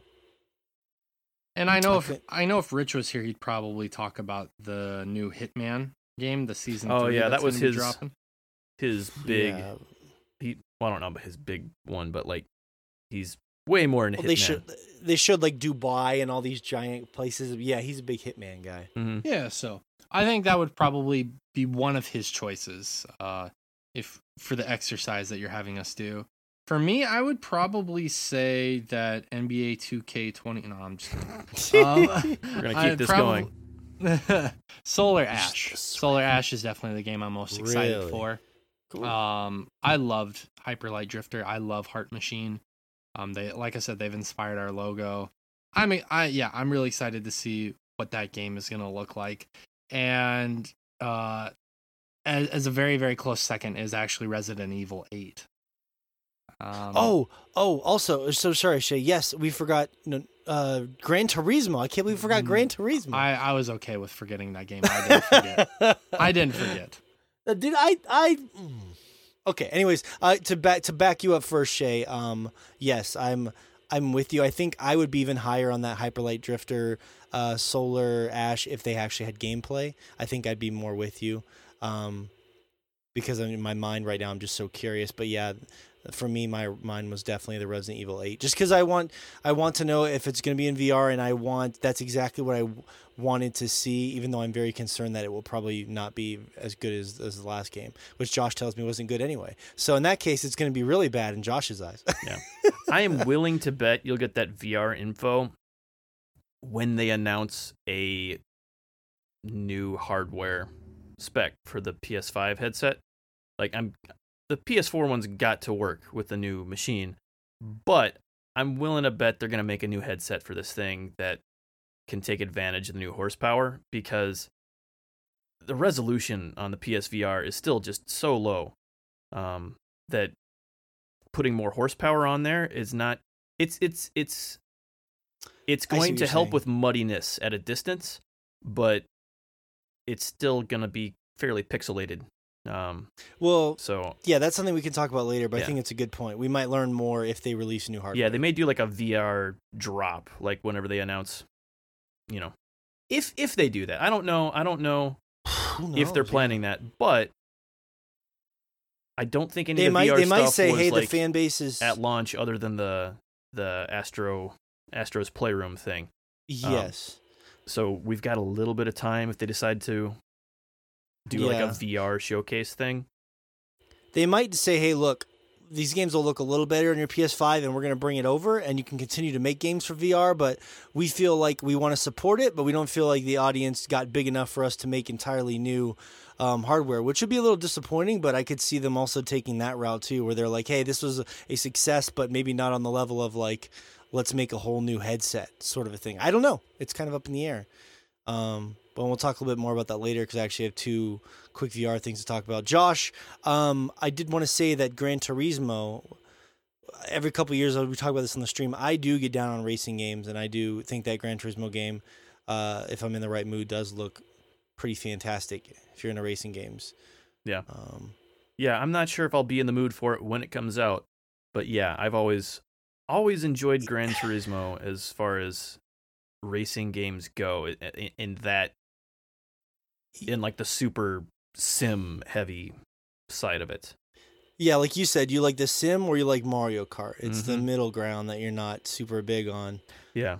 So we'll see what sort of mood I'm in when it drops, but if I would say this, I think it's smart to drop that with Ratchet and Clank on launch, because you have that frenzy and you just want to play something when it first launches. And like, I feel like that's the kind of thing where I'm more excited to play that when I have my brand new PS5. You know what I mean? And I'm hungry for something. That for me is a good fertile time, if you will. What was your game of the show if you had to pick one, Josh?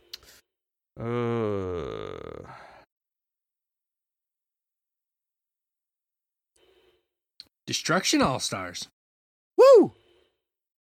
Grand Theft Auto 5. Probably the Kena Bridge of Spirits. Really? I think so. Wow. I think as far as they showed the most of it. I feel like I got the best sense for what that game was out of everything they showed, and it's something I am really interested in. That is high up on my list now, and was not there at all before. So I think just because of the amount they showed there, I mean, not just because of the amount, they showed a lot of other games, but to have something no one's heard about come out with that much of a presence, I think was really impressive. You guys seem pretty taken with it. So, hey, you got a little furry, fuzzy pet that follows you around, so that's cool too. Okay, wow. So some shocking things there. Kena, Solar Ash, and of course me being generic and picking Resident Evil 8. God, Morgan, basic bitch. Anyways, the event was a lot of fun though. I will say, just the drama and the build up to that. For me, in the last 10 minutes with the Resident Evil Village, and then the actual reveal of the box was very exciting. And then the frenzy of the internet afterwards. Look, the internet is gross in a lot of ways that makes you sick to your stomach sometimes. But when there's something fun, the internet can also be a fun place. And after that conference, man, I'll tell you guys, it was a fun place. It was really fun. And it's good for us because, like, this is our kind of our livelihood in a way. So, well, I mean, I say that for me because this is all that I have. And I'm sad. But it's good content for us. Like, legitimately, like, we have, it's just fun to get those opinions out there and those thoughts and, you know, be part of the wave that we care a lot about. Anyways, a lot of good fun. PlayStation 5, we got it.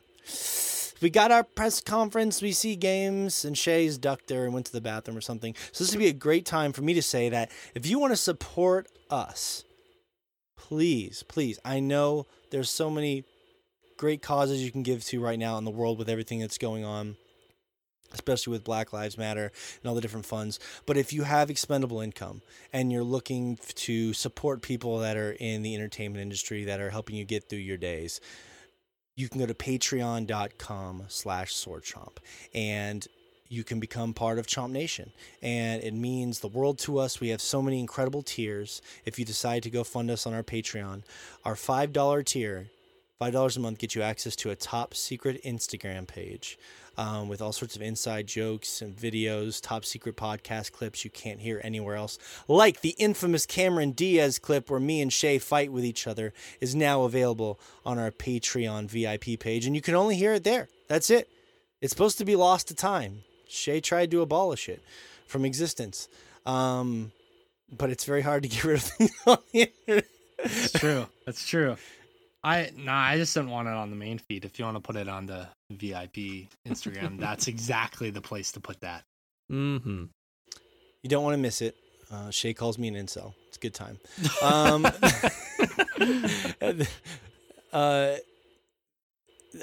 Another great thing about that perk and our $1 tier is that you get access to our Discord, which is a great place where our friends our private channel on Discord. It's like anybody private. can. Yeah, anyone can hop in on the Discord, but like the private channel, the VIP channel, is for the $1 tier. Want to make that clear that we are not charging people to be in our Discord. Just wanted to make that distinction. We should make them all. Yeah. Well, that's. I don't know. I didn't know that. This is news to me. I've explained this to you multiple times. I know, but I don't. You know, Discord to me before you even mentioned it, I didn't even know what it was. Like, what's a Discord? Well, that's why you and I sat down with Rich so I could explain exactly what it is to you, and you still didn't get it. Where's the porn? You told me there'd be porn. I definitely did not say that. No, but our Discord channel, in all seriousness, is great. You can see people like me fail to use it properly. And there's a bunch of different channels, inside jokes. It's a great family, and we have even better tiers above that. That will give you access to additional content and podcasts early. So go to patreon.com/swordchomp if you're enjoying what we do and you want to support us.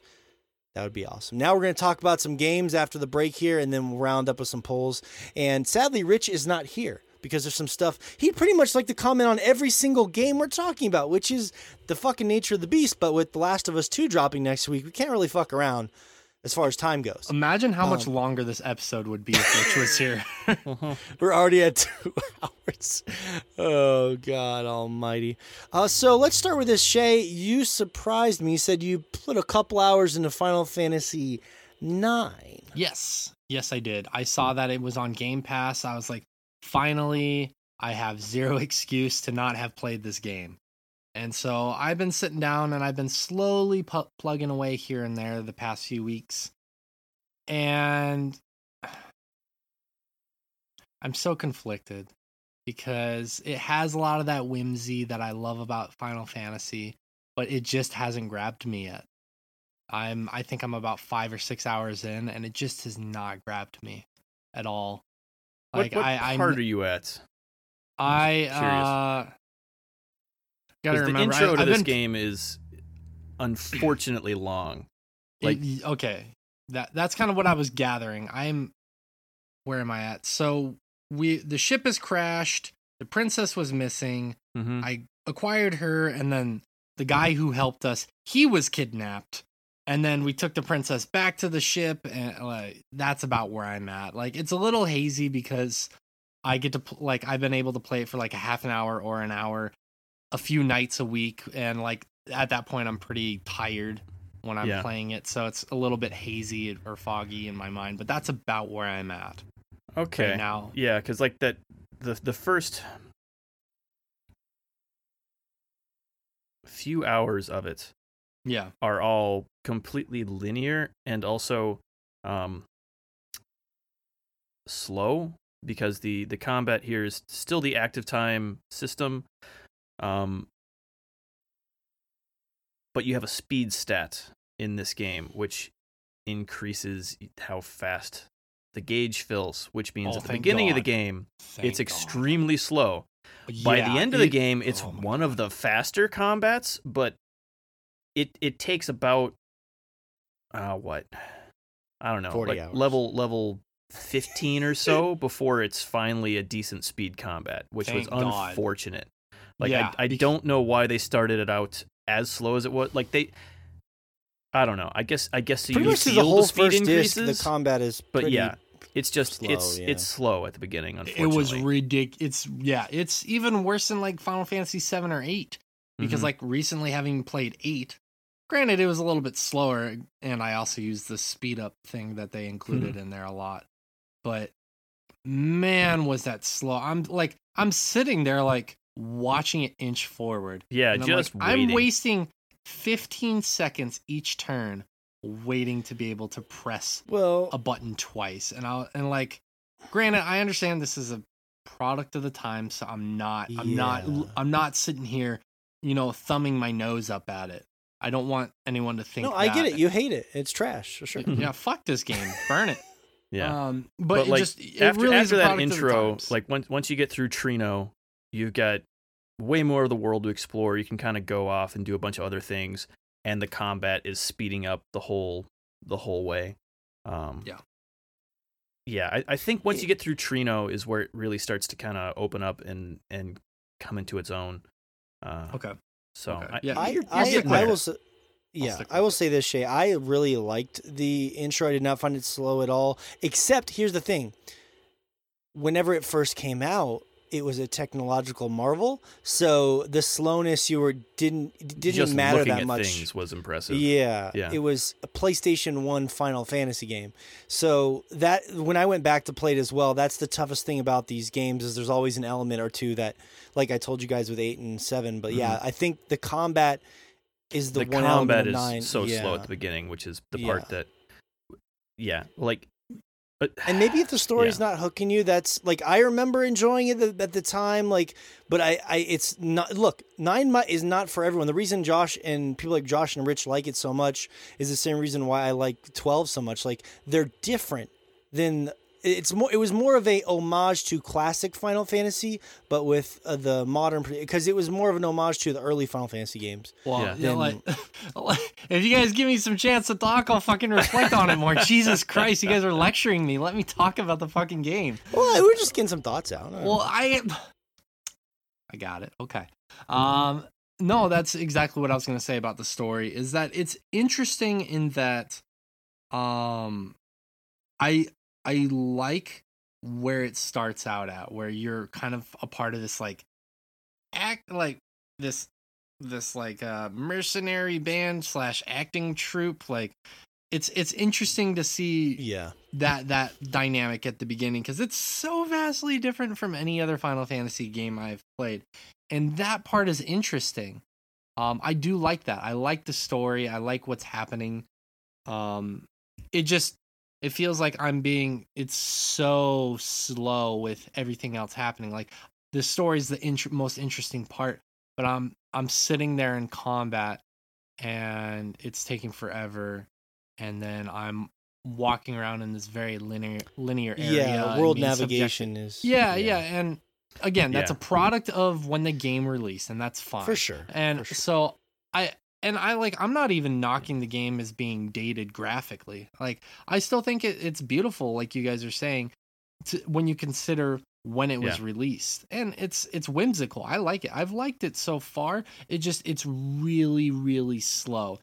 So when I sit down at night to play a video game, I think to myself, do I want to sit here and just labor through this?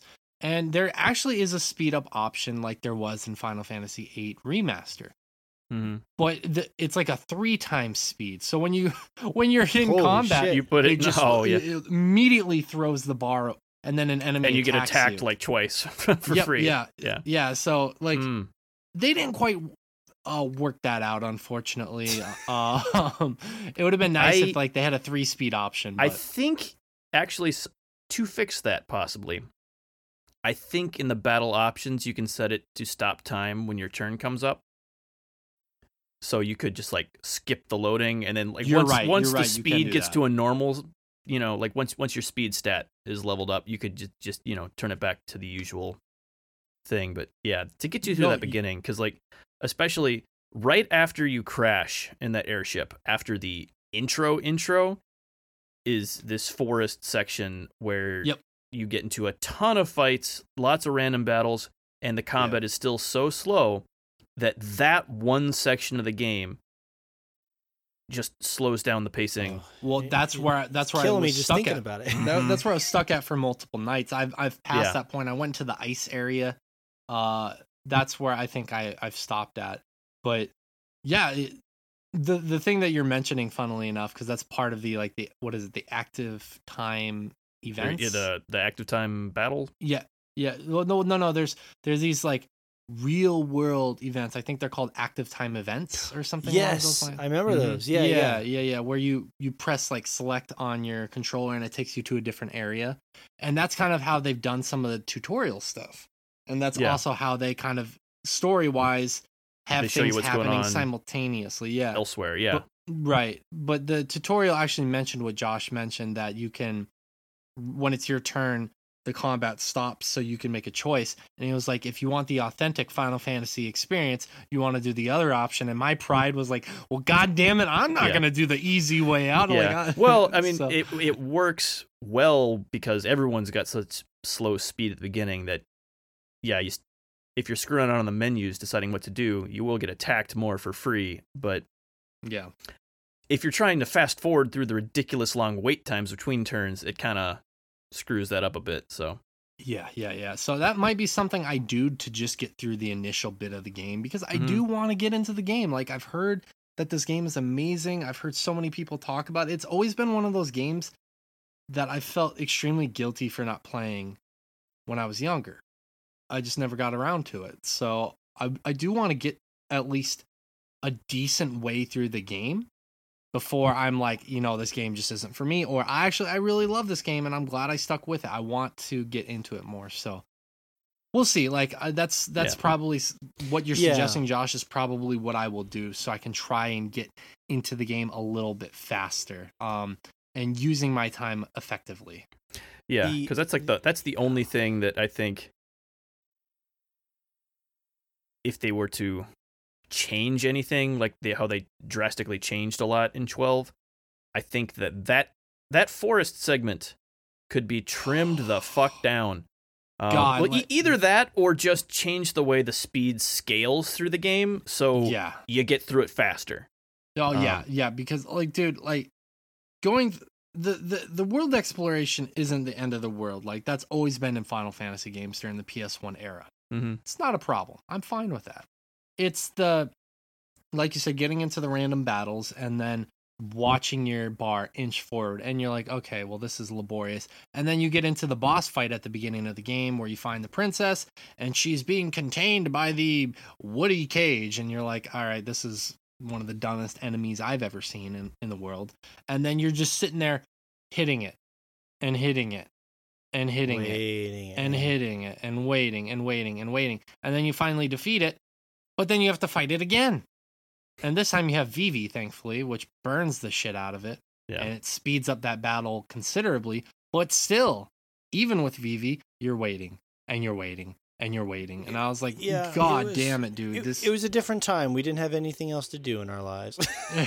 Apparently not. I wish I was some child prodigy so I could calculate the amount of times I've spent in a game like Final Fantasy waiting for a load bar so I could do an action. I wonder if that that's when equal. That's when you can check Twinder or swipe on Tinder. That's terrifying.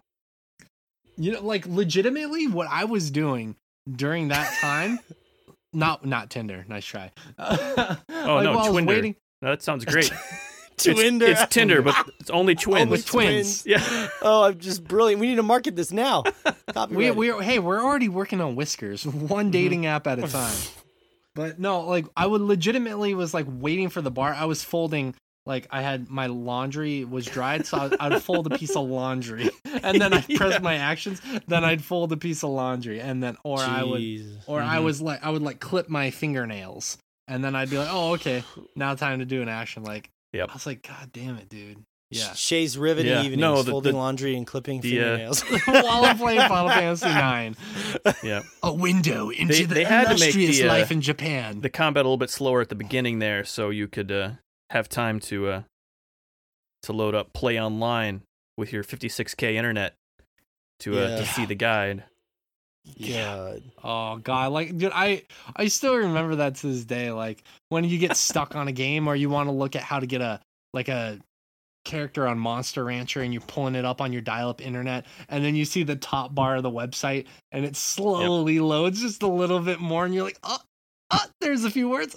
Like this younger generation will like, and I'm so thankful that nobody in the younger generation has to experience that. Just if you're stuck somewhere and you have to look it up online and you're waiting for the fucking web page to load little by little by little, and it was exactly it was always like the combat. I can see your shoulders or neck.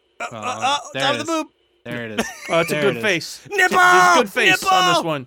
Yep. Let me check back in 20 minutes. Waiting for those web pages to load where is exactly like waiting for you to take your turn in Final Fantasy IX. That's exactly what it's like. So we had way more patience because of the 56K modems at the time.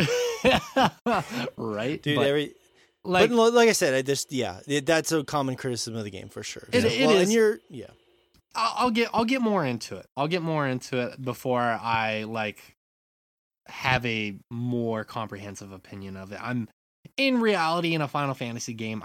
I'm scratching the surface. So yeah. Cool. Okay. Well, that's a good one to fill in your Final Fantasy lineage. If you will. Yeah, and it's kind of a nutty time because, like you were saying, we just found out that the Pokemon DLC is dropping, and of course, the Last of Us 2 is already setting the world on fire, and that drops Thursday night. So Jesus Christ. Yeah. The Pokemon DLC was always going to be released in June. It's just they didn't announce when in June, and it's funny. Like one of my old coworkers, she had a baby, so she's currently out of teaching right now because she's taking care of her child. She came in last week and she loves Pokemon, so her and I were talking a little bit about Pokemon, and she got a shiny and she was all excited about that, and she's like, actually I'm going to be playing the DLC next, or like the new granted she didn't quite say it this way because she used some Japanese, of course, but she's like, I'm going to be playing the new expansion next week. And I was like, oh, it comes out next week? And she's like, yeah. And I was like, oh, shit. So I guess it is coming next week then. All right. Yeah. One day we'll live in a world where we get review codes and we'll have already played it. And we won't be. That would be a world worth living in, my friend. That way we don't get crammed by 10 games at once like we always do. I'll be good crammy. Yep, there it is. I fucking knew it, Josh. Why? And yet you chose to use that word. It's the cramming is on your hands, sir.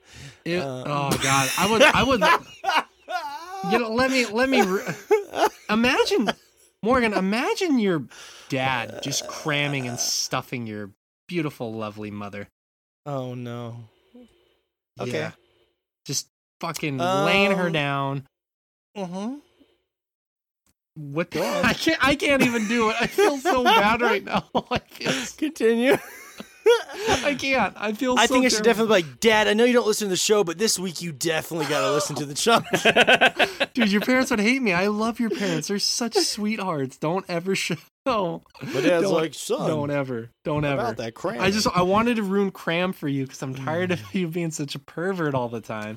And I couldn't even do it. I couldn't do it, man. So I'm excited to talk about one of these things with you guys, which is pretty crazy. So I'm in a dark hole right now because I started watching Rick and Morty. After all that cramming.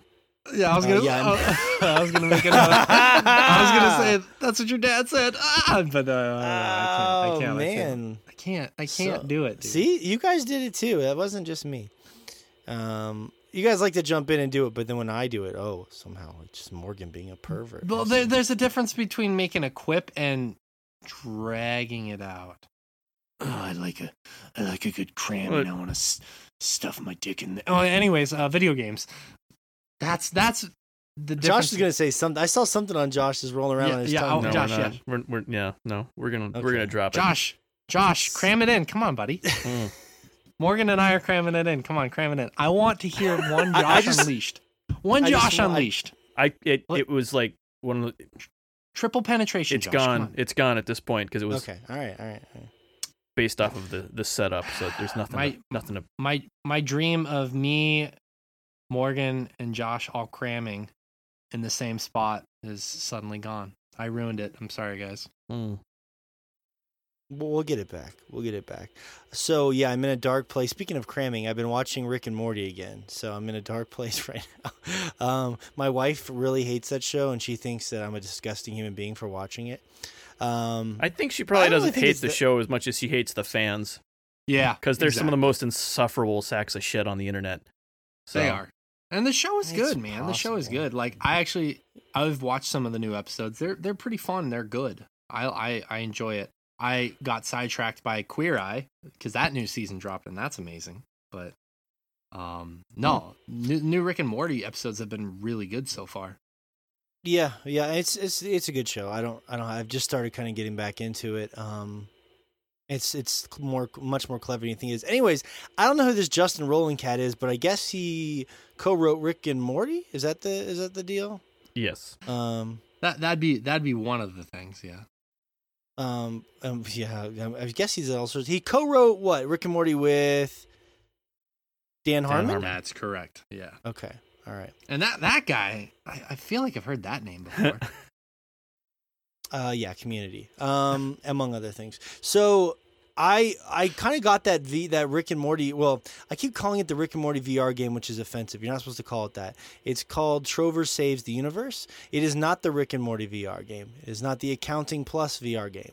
But you also have a similar lineage in creation. This is the newer game. It feels like it's from like those creators and those worlds, but it's definitely not Rick and Morty at all.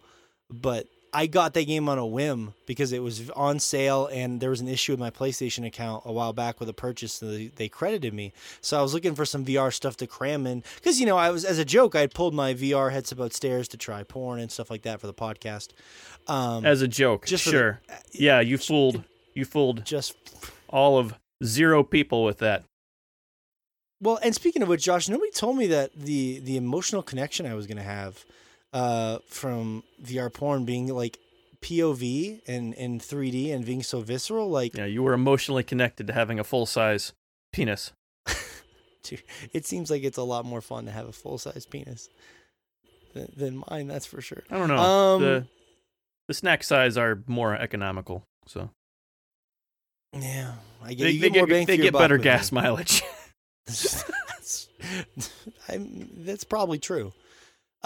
Which was interesting because, I went through the whole process of finding, where to download the videos, putting my USB stick, downloading the media player, and trying it out. And I got to tell you, just one of those weird experiences you got to have. It's kind of messy if you want to bring your supplies in and actually, get it going, like, because you already have the headset on and you set the controller and there's wires everywhere and then you're trying to navigate your lotion. It's the supplies make it messy.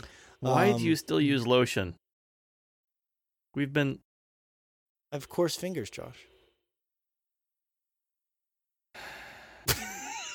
Well, what am I? Come on. Lube. Oh no. You guys use lube for that? Fuck yeah. Wow. Lube kind of gets that like dry stickiness to it after a little while. Not soda. You're not supposed to use fucking easy ass lotion are you using that somehow dries out slower than lube? He's got fucking petroleum jelly over there. He's using Vaseline. I'll tell you what helps. He's using Vicks Vapor Rub. Mm-hmm. You get a Tenga. It smells good. That's why I use it. I just wanted like one experience of like being in the VR and having that feeling as well, because otherwise you just feel disconnected.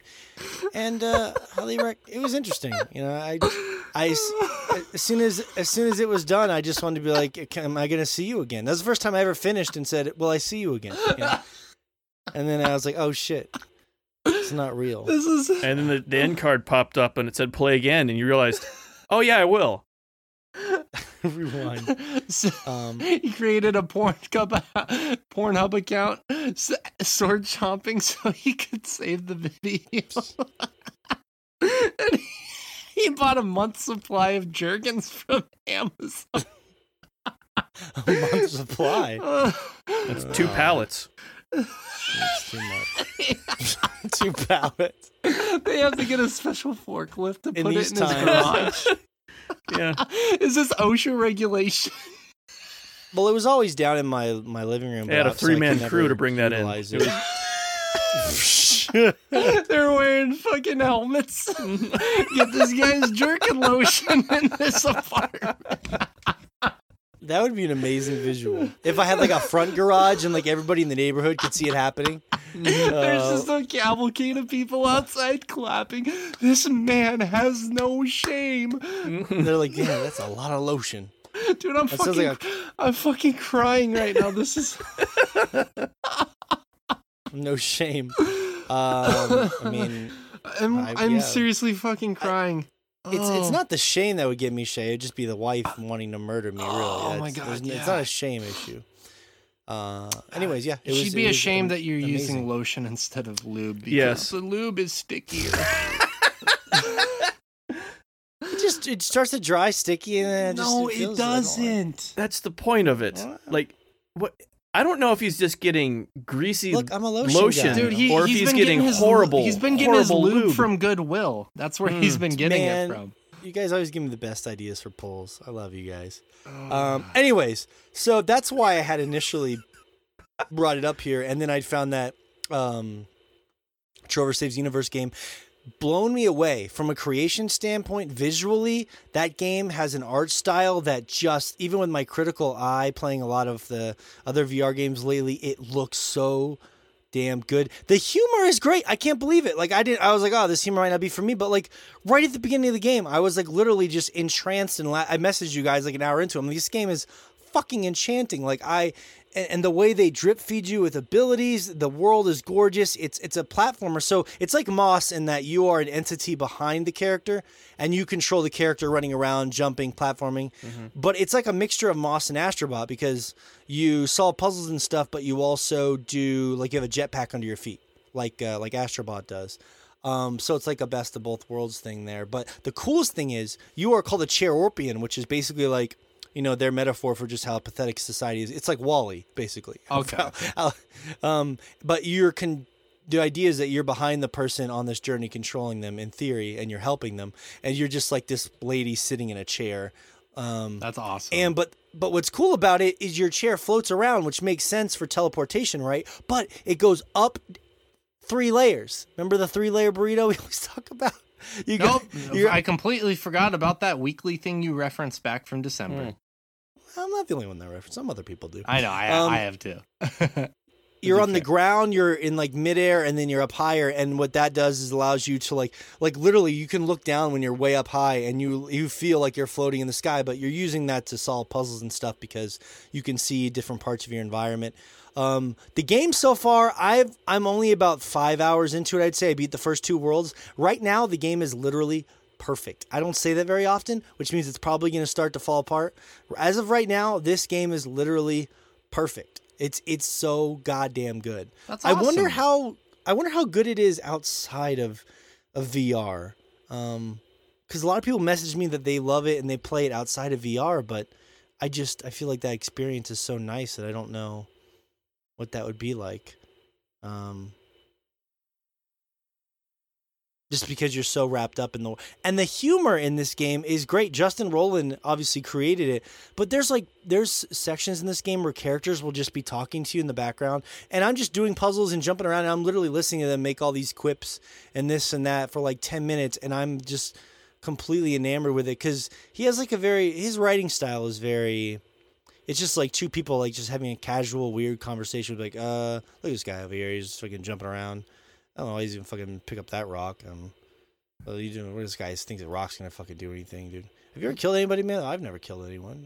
It's fucked up, dude. That shit sticks with you, man. You're gonna get fucking night. Like, he'll just have like these characters just having a weird, random, tangential conversation for like 10 or 15 minutes straight, and it never repeats. Like, the dialogue doesn't repeat or anything. It's the craziest goddamn thing. I've really been blown away. I'm sorry, Josh is sending 1,000 things in this chat. It's really. Are you sending lube in the chat, Josh? Yes, I'm sending lube in the chat. Yes, for your own good. Yeah. Anyways, for anyone out there that has VR, I can't recommend this Trover Saves the Universe game. The music is even amazing. I can't believe how much. You can't recommend really it, or you game. can't recommend it enough. I can't recommend it, and I don't really like doing recommendations because everyone has such vastly different tastes. But like, I can't recommend this game enough. Like, okay, because you kept saying I can't recommend it, and I was confused. I can't recommend it enough. Okay. Yeah, I don't want. It's so funny and clever and smart, and like you're just getting abilities at the perfect pacing. And just the general concept and the humor is so good. It actually got me start watching Rick and Morty. And it's like, you know what? Maybe Rick and Morty was funnier than I remember. It's so goddamn good. And I'm trying to platinum that Final Fantasy fishing game, Monsters of the Deep, on the side. And that game is not good. It's probably the most excited I've ever been for a game in my life. It is a dream concept. I have a lot of passion and love for that game, but it's not a great game. That game causes me more like headaches and like eye issues than any other VR game I played. And I can only imagine it's because it was just kind of rushed. You know, if you guys remember, Final Fantasy 15 came out in 2016, and this game, Monster of the Deep, the VR fishing game, came out in 2017, November, less than a year. So it definitely feels really rough around the edges, which is not good in VR. Because it's one of the only games I have that fucks with my head and my eyes. It's frustrating. It really is. Especially, and then I put in another game and I'm like, this looks gorgeous. Like, there's just no excuse for this shit, you know? But I still recommend the shit out of that game because it's just so weird and unique that like, it's not a good game, but I still think it's absolutely like you should check it out. Yeah. Speaking of which, I have an interview that's going up by the time you hear this that you'll hear where I interview the composer of that weird game, and he also composed some stuff for Super Smash Brothers and Devil May Cry. His name is Tetsuya Shibata, and you should definitely keep a lookout on In the Blood for that if you have not. But I'm just trying to platinum that Final Fantasy fishing game because it means a lot to me, even though it's not great. And this Trover Saves the Universe game is amazing. Amazing. And I platinum Maneater. Maneater too. One thing I wanted to say, Morgan, is a lot of times we give you shit for mispronouncing things. You didn't do a terrible job with that composer's name. Like, granted, it wasn't perfect. Even my pronunciation isn't perfect when I speak Japanese, but you did a pretty good job. Oh, yeah. How would you say it? Say the name again, because I can't remember that guy's name. Tetsuya Shibata? Tetsuya Shibata. Tetsuya Shibata. Yeah. Okay. Gotcha. Yeah, you didn't do bad at all. It was it was a fun challenge for me because there was a language barrier, and like he was a really kind human being, but obviously probably frustrating. Not really frustrating, but you know, if someone asks you a question and you have your English is not, you're not incredibly proficient, as you know, being in Japan, Shay, that like your answers can feel somewhat limited at first because you don't have the vocabulary to respond in the way that you normally would. Yeah. That's forever one of the banes of not being fluent in Japanese for me is like, there's so many things that when people ask questions, I want to go into detail, but I can't because I don't have the vocab. Ask them where the bathroom is. Yeah, I'm like, arigatou gozaimasu. Toire wa doko desu ka? No, but yeah. No, I totally get it. And the cool thing is, excuse me for a second. is that it's cool that you guys actually attempted that. And I know this is going to be weird to hear this. It's probably the interview I'm actually most excited of yours to hear, because having lived in Japan for as long as I have and knowing that dynamic firsthand, I kind of want to hear how you personally handled it and how this Tetsuya handled it, because I know the dynamics of that when you're talking with somebody in a different language. And this has been my experience when you say something and sometimes they think they understand your question, but they don't quite understand your question. So you have to figure out a very polite way to reword that question to where they do understand it. Or like you'll be saying something and you're talking way too fast and you don't realize it because you're speaking your natural language, and then you're like, oh shit, I am talking too fast. And then you're like, okay, I gotta focus on that. Like that actually happened to me yesterday. One of my students came up to me and she's from the Philippines, and she's like, she mainly speaks Japanese, but she speaks some English. She's like, tell me about your love life. So I was like, all right, sure. I'll tell you some of it. And so I started talking, and I was talking really fast, and the look on her face was like, oh, like she's trying to understand. I was like, oh, okay, I need to slow my language down. So I was like, oh, I'm sorry. Let me slow down for you. And then I made the English a little bit easier and slowed it down a little bit more like this. And she was able to better understand. So that's one of those things that like a lot of people don't think about when they go to a different culture and they live there. So I'm really, really excited to hear that interview that you did, man. Like that's probably the one I'm the most excited about that you've done. It's fascinating. I'm excited for you to hear it as a Japan resident. If you want to hear the slowest I've ever talked in my life, go listen to the intro of that interview. You can see, because I talk fast as it is. You do. I hope that you weren't like, so this game, what like did you? No, I hope it wasn't like that, because that would be insulting and that would break my heart. It was pretty good. By the end, he was comfortable enough to tell me. You can hear it at the end. At the beginning, it's sort of like you're getting okay-ish, just like simple answers because of the barrier, but you can tell by the end how comfortable he was getting personal stories. And I was like, okay, we got there. We cracked him open. Sometimes that's the game you play in the interview, is like trying to get someone comfortable and get around to those things. And you have an added level of difficulty there, actually, in some ways, because, and again, this is anecdotal. Please don't apply this across the board, anyone who's listening, because every human being is different. So I want to make that very clear right now. But from my experiences don't you dare say something bad, Josh. Having lived, I'm typing it. I was about to say it out loud, and then I realized that I probably shouldn't. So no. Good. Yeah. You can type it. That's fine. Except the Irish. God damn it.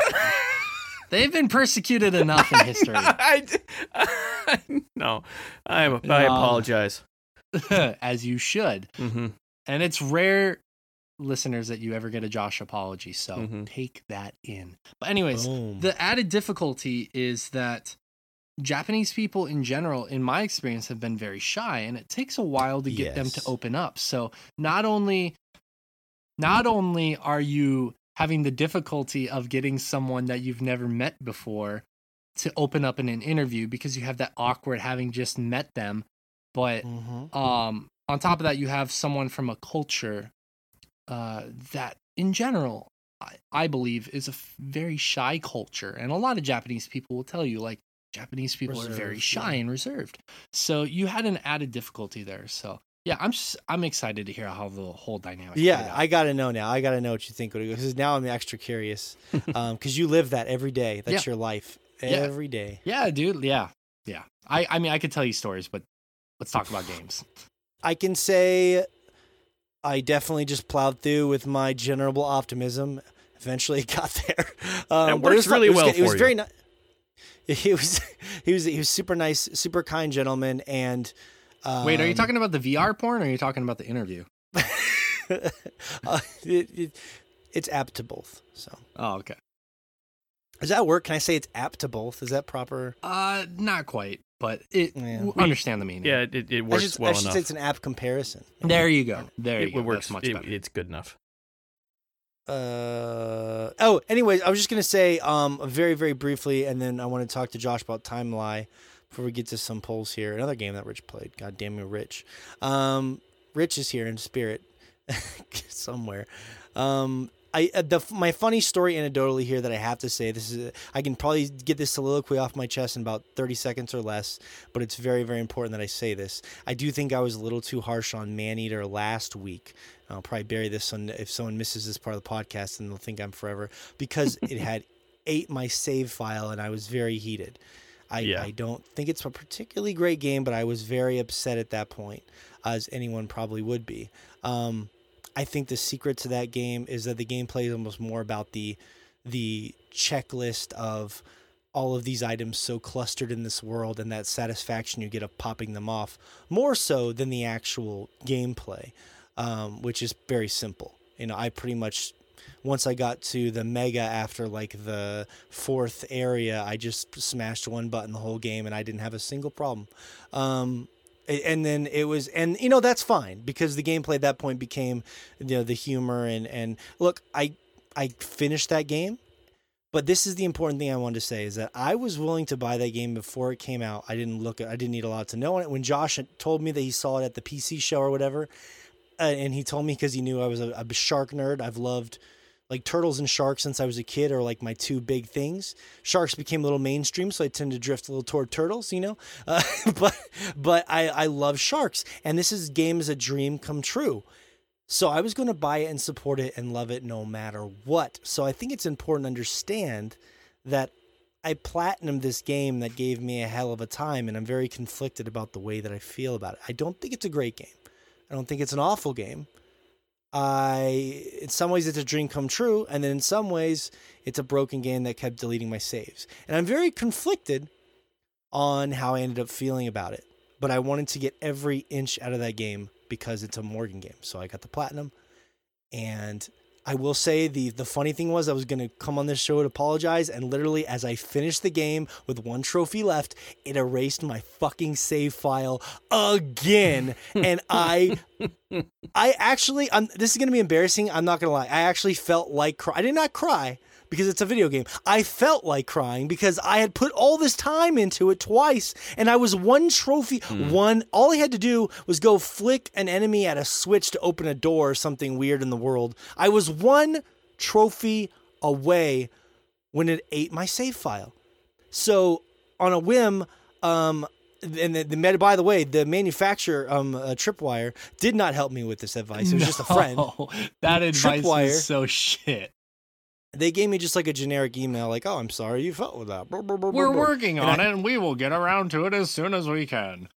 Yeah. I went and read all their things. There was nobody recommending this. It sounds like an obvious thing, but I went to the cloud saves, which you can access if you're a PS Plus member. I found the oldest one I had, and even though the date didn't look good because it looked too recent, I just grabbed the oldest cloud save I could, loaded it up, and there was my game. And I have to tell you guys, I was so fucking happy when I saw that. Like, my elation and my relief was just like, oh.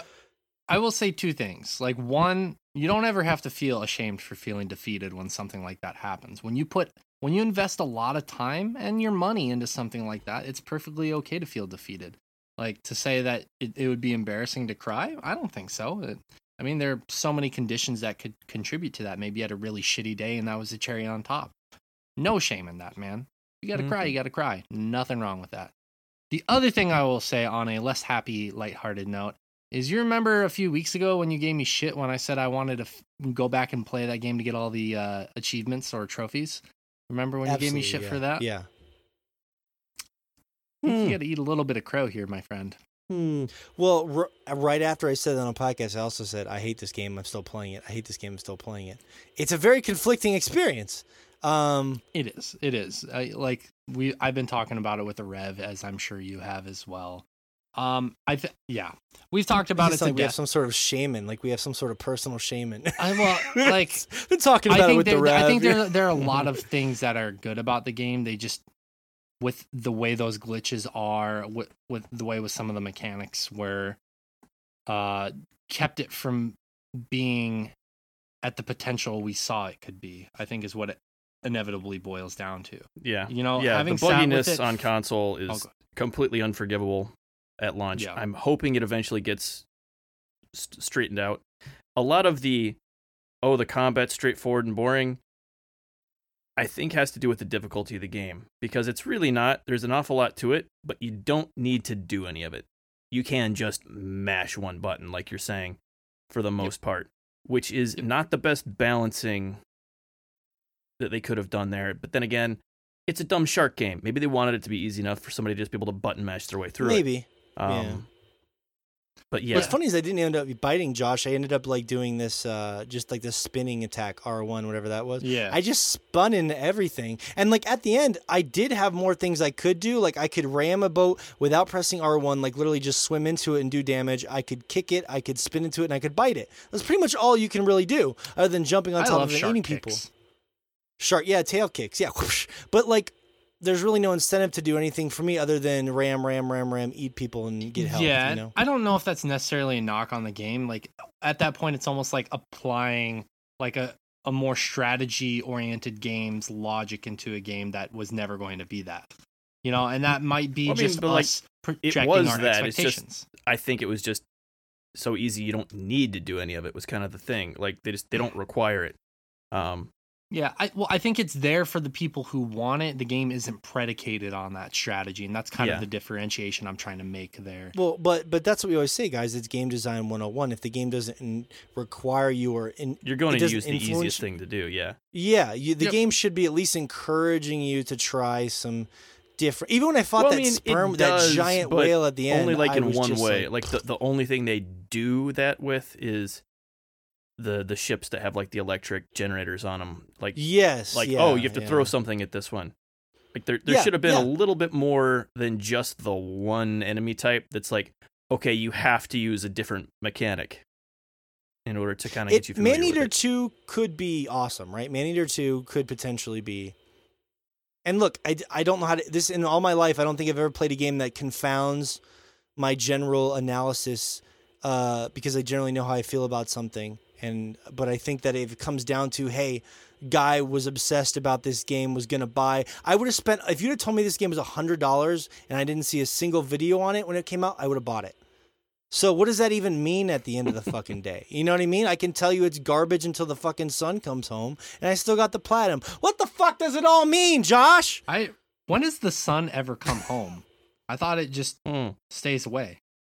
I've never heard that expression before. Oh. I don't know. Is that the prodigal son comes home? Is that the reference? Because then that makes sense.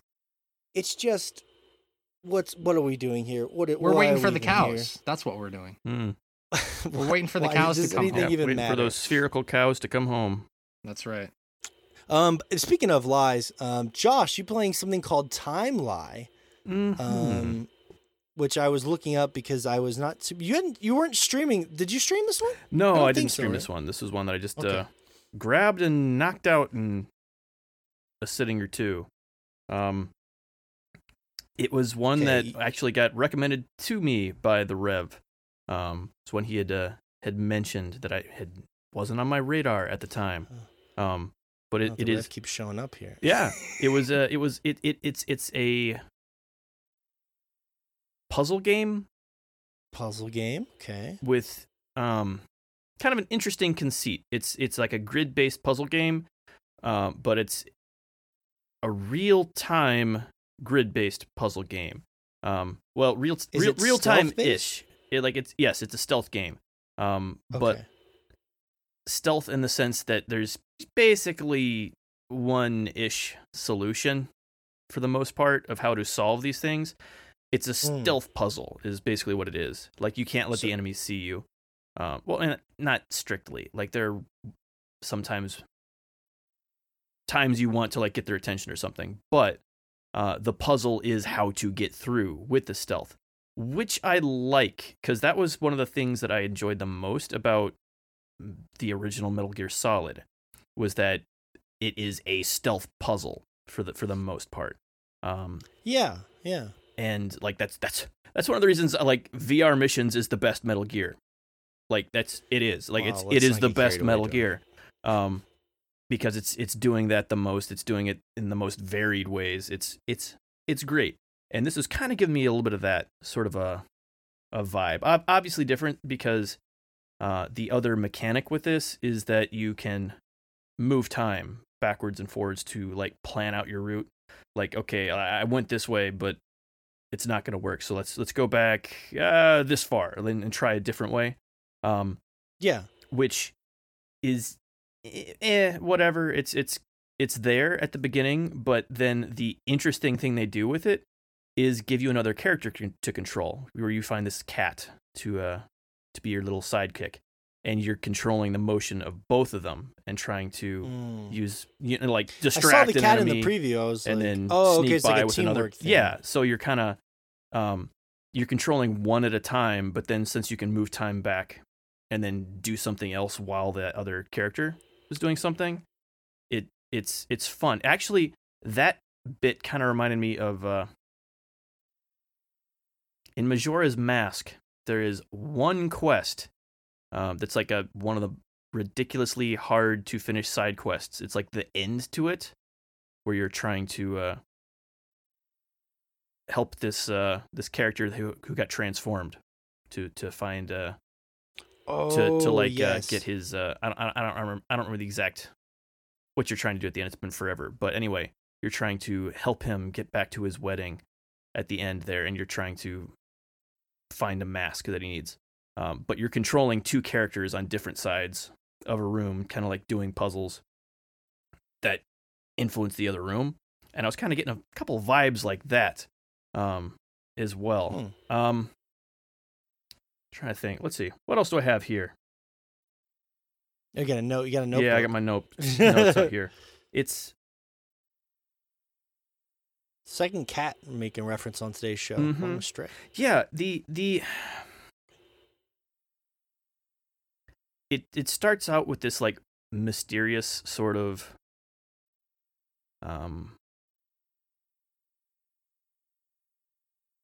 premise of like you're this girl at some sort of facility trying to escape, apparently, and like the girl's been getting conducted experiments on, kind of a or thing? something like that. They don't really explain an awful lot of it, and even at the end, it's left very mysterious, vague and ambiguous, very and kind of like, I guess, left open for like a sequel or whatever. But like, and then also like, I don't feel like they did much with the story. I felt like it was mostly there for tone than for a story itself, is kind of what I got to by the end.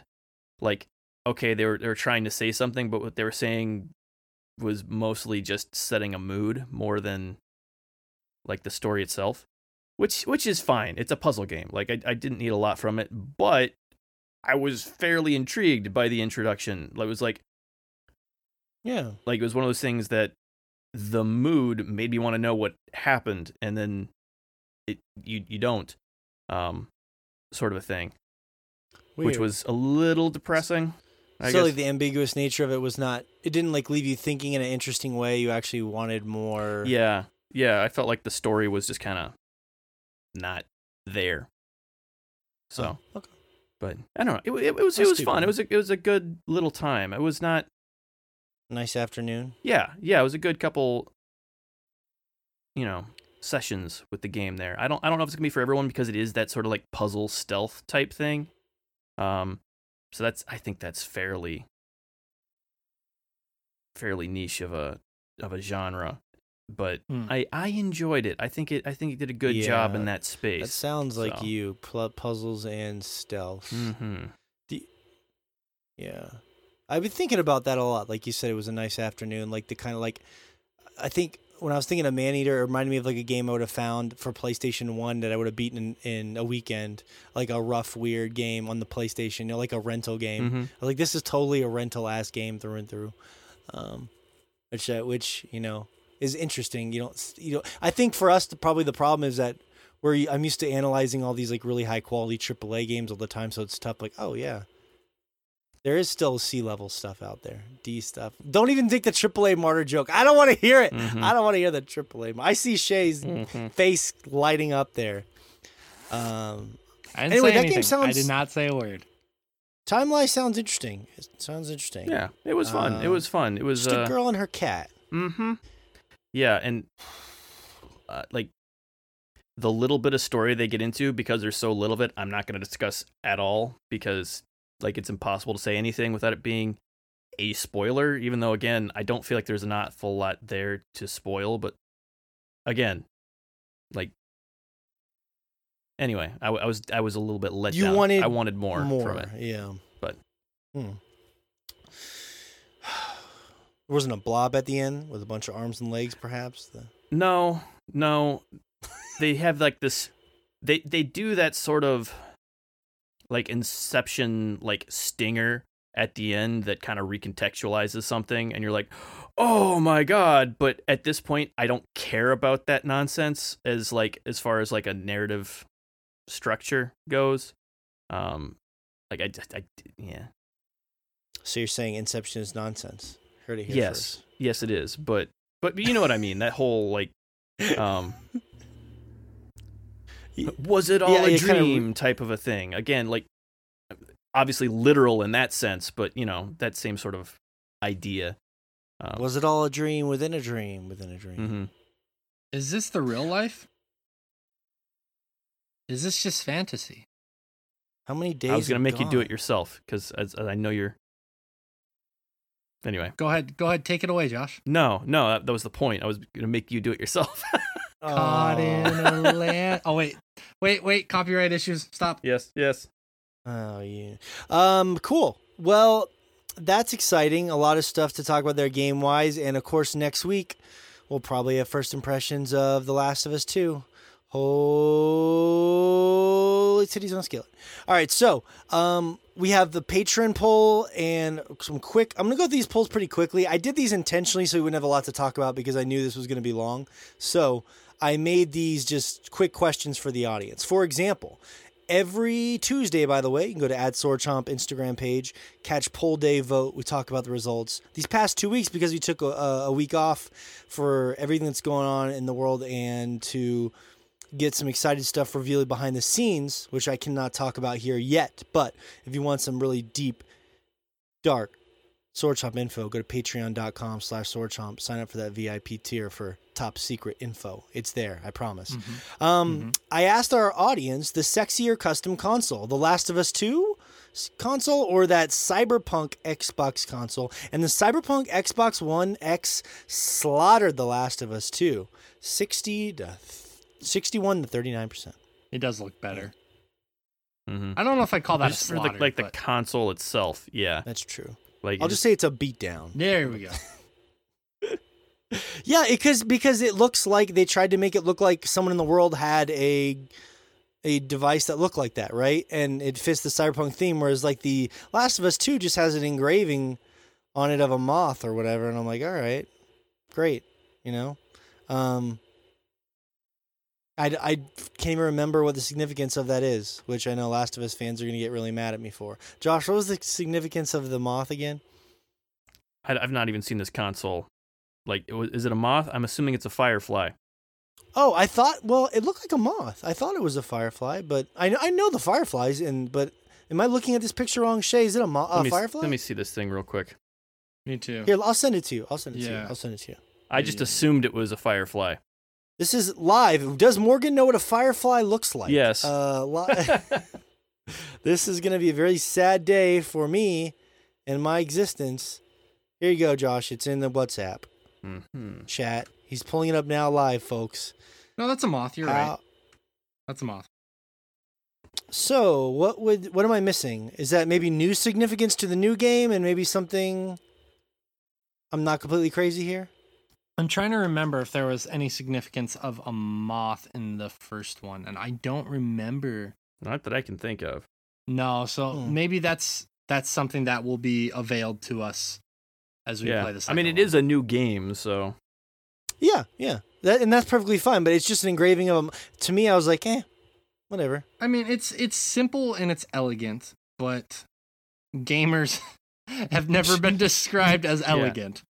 Well, but do you really want an elegant moth on your console? I mean, that fits the game. Yeah, not just that. the controllers that come with each of them are just like head and shoulders the winner there. And that's the thing you're actually going to see the whole time, since the other is going to be mostly turned sideways and hidden. The controller is so much better on the Cyberpunk controller. Dude, but the console does look pretty cool. Yeah, it looks like just a makeshift like PC from the site. Yeah. I was actually talking with a friend on Twitter about this. I really miss colorful consoles, so I really like that Cyberpunk console a lot. Like back in the day of the Game Boys that had all the crazy colors, and the N64s that had all the see-through colors and whatnot.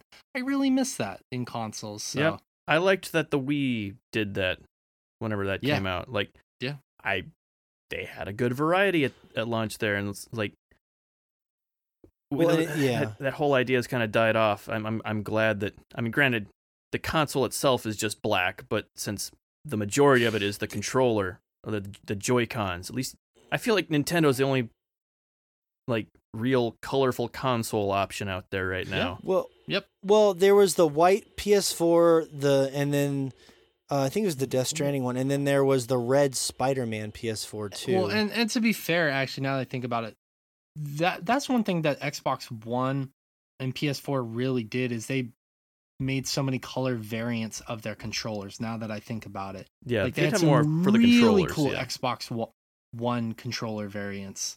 That I was like, I don't really need another controller, but I fucking want that color. So what I think is fucking better crazy than all the is that camo ones that they made for the PS3 and stuff, like the Call of Duty camo. What blows my mind, guys, is I know a lot of hardcore gamers. Generally, they're single, kidless gaming enthusiasts, but I don't say with any sort of resentment. They just collect these consoles and they never use them. They never open them, and that's fucking wild to me. Like $500 collection console sitting on your shelf. Like, hey, if that's how you spend your money, God bless you. But I'm just saying, like, wow, that's another world, man, of expendable income that I will never understand. Well, I mean, it depends on, like, it's to me, and now granted, maybe I'm going to get shit for saying this because maybe it's not a completely apt comparison. It's, to me, kind of like investing in stocks. Is like I knew someone was going to give me that look, and I knew it was going to be Josh. Is that like let's say you put $500 down on that console, and then you just let it sit there, and then it becomes a collector's item, and then you sell it for more than what you bought it for.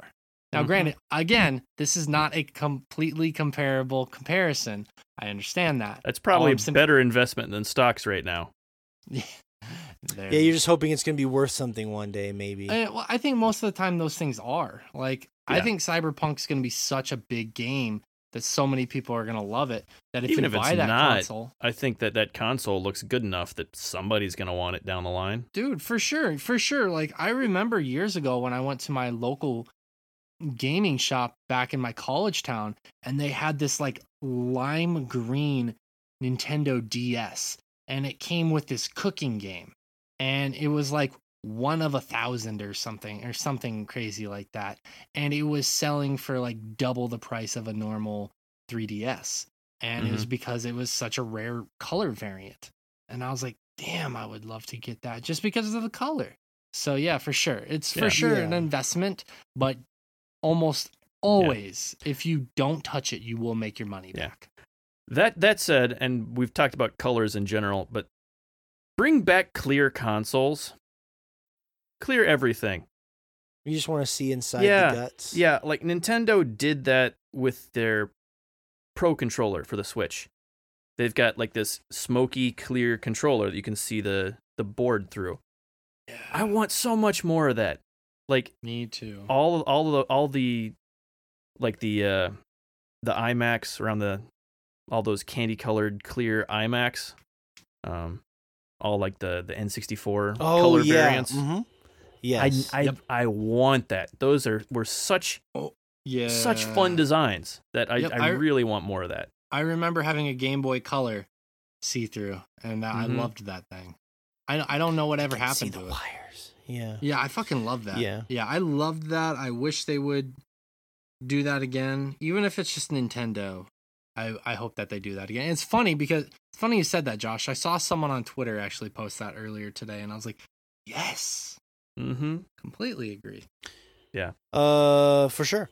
Let's see. So one of the big things from I'm going to fly through these because we'll just see how accurate people were. Well, we see a new Jack and Daxter. 73% of our audience said there's no chance, and we did not. A new Spyro. 70% said no chance. We did not. A new Crash. 56% of the audience said yes. We did not. Yeah. A new Gran Turismo. 82% of the audience said yes. And we did! We did! Oh, can always count on good old Gran Turismo. Good old racing game. A new Bloodborne. 62% of the audience said yes. Demon Souls. Sorry. I was one that voted yes. I thought for sure we were going to see a new Bloodborne. Because there's just been so much waiting hype on that.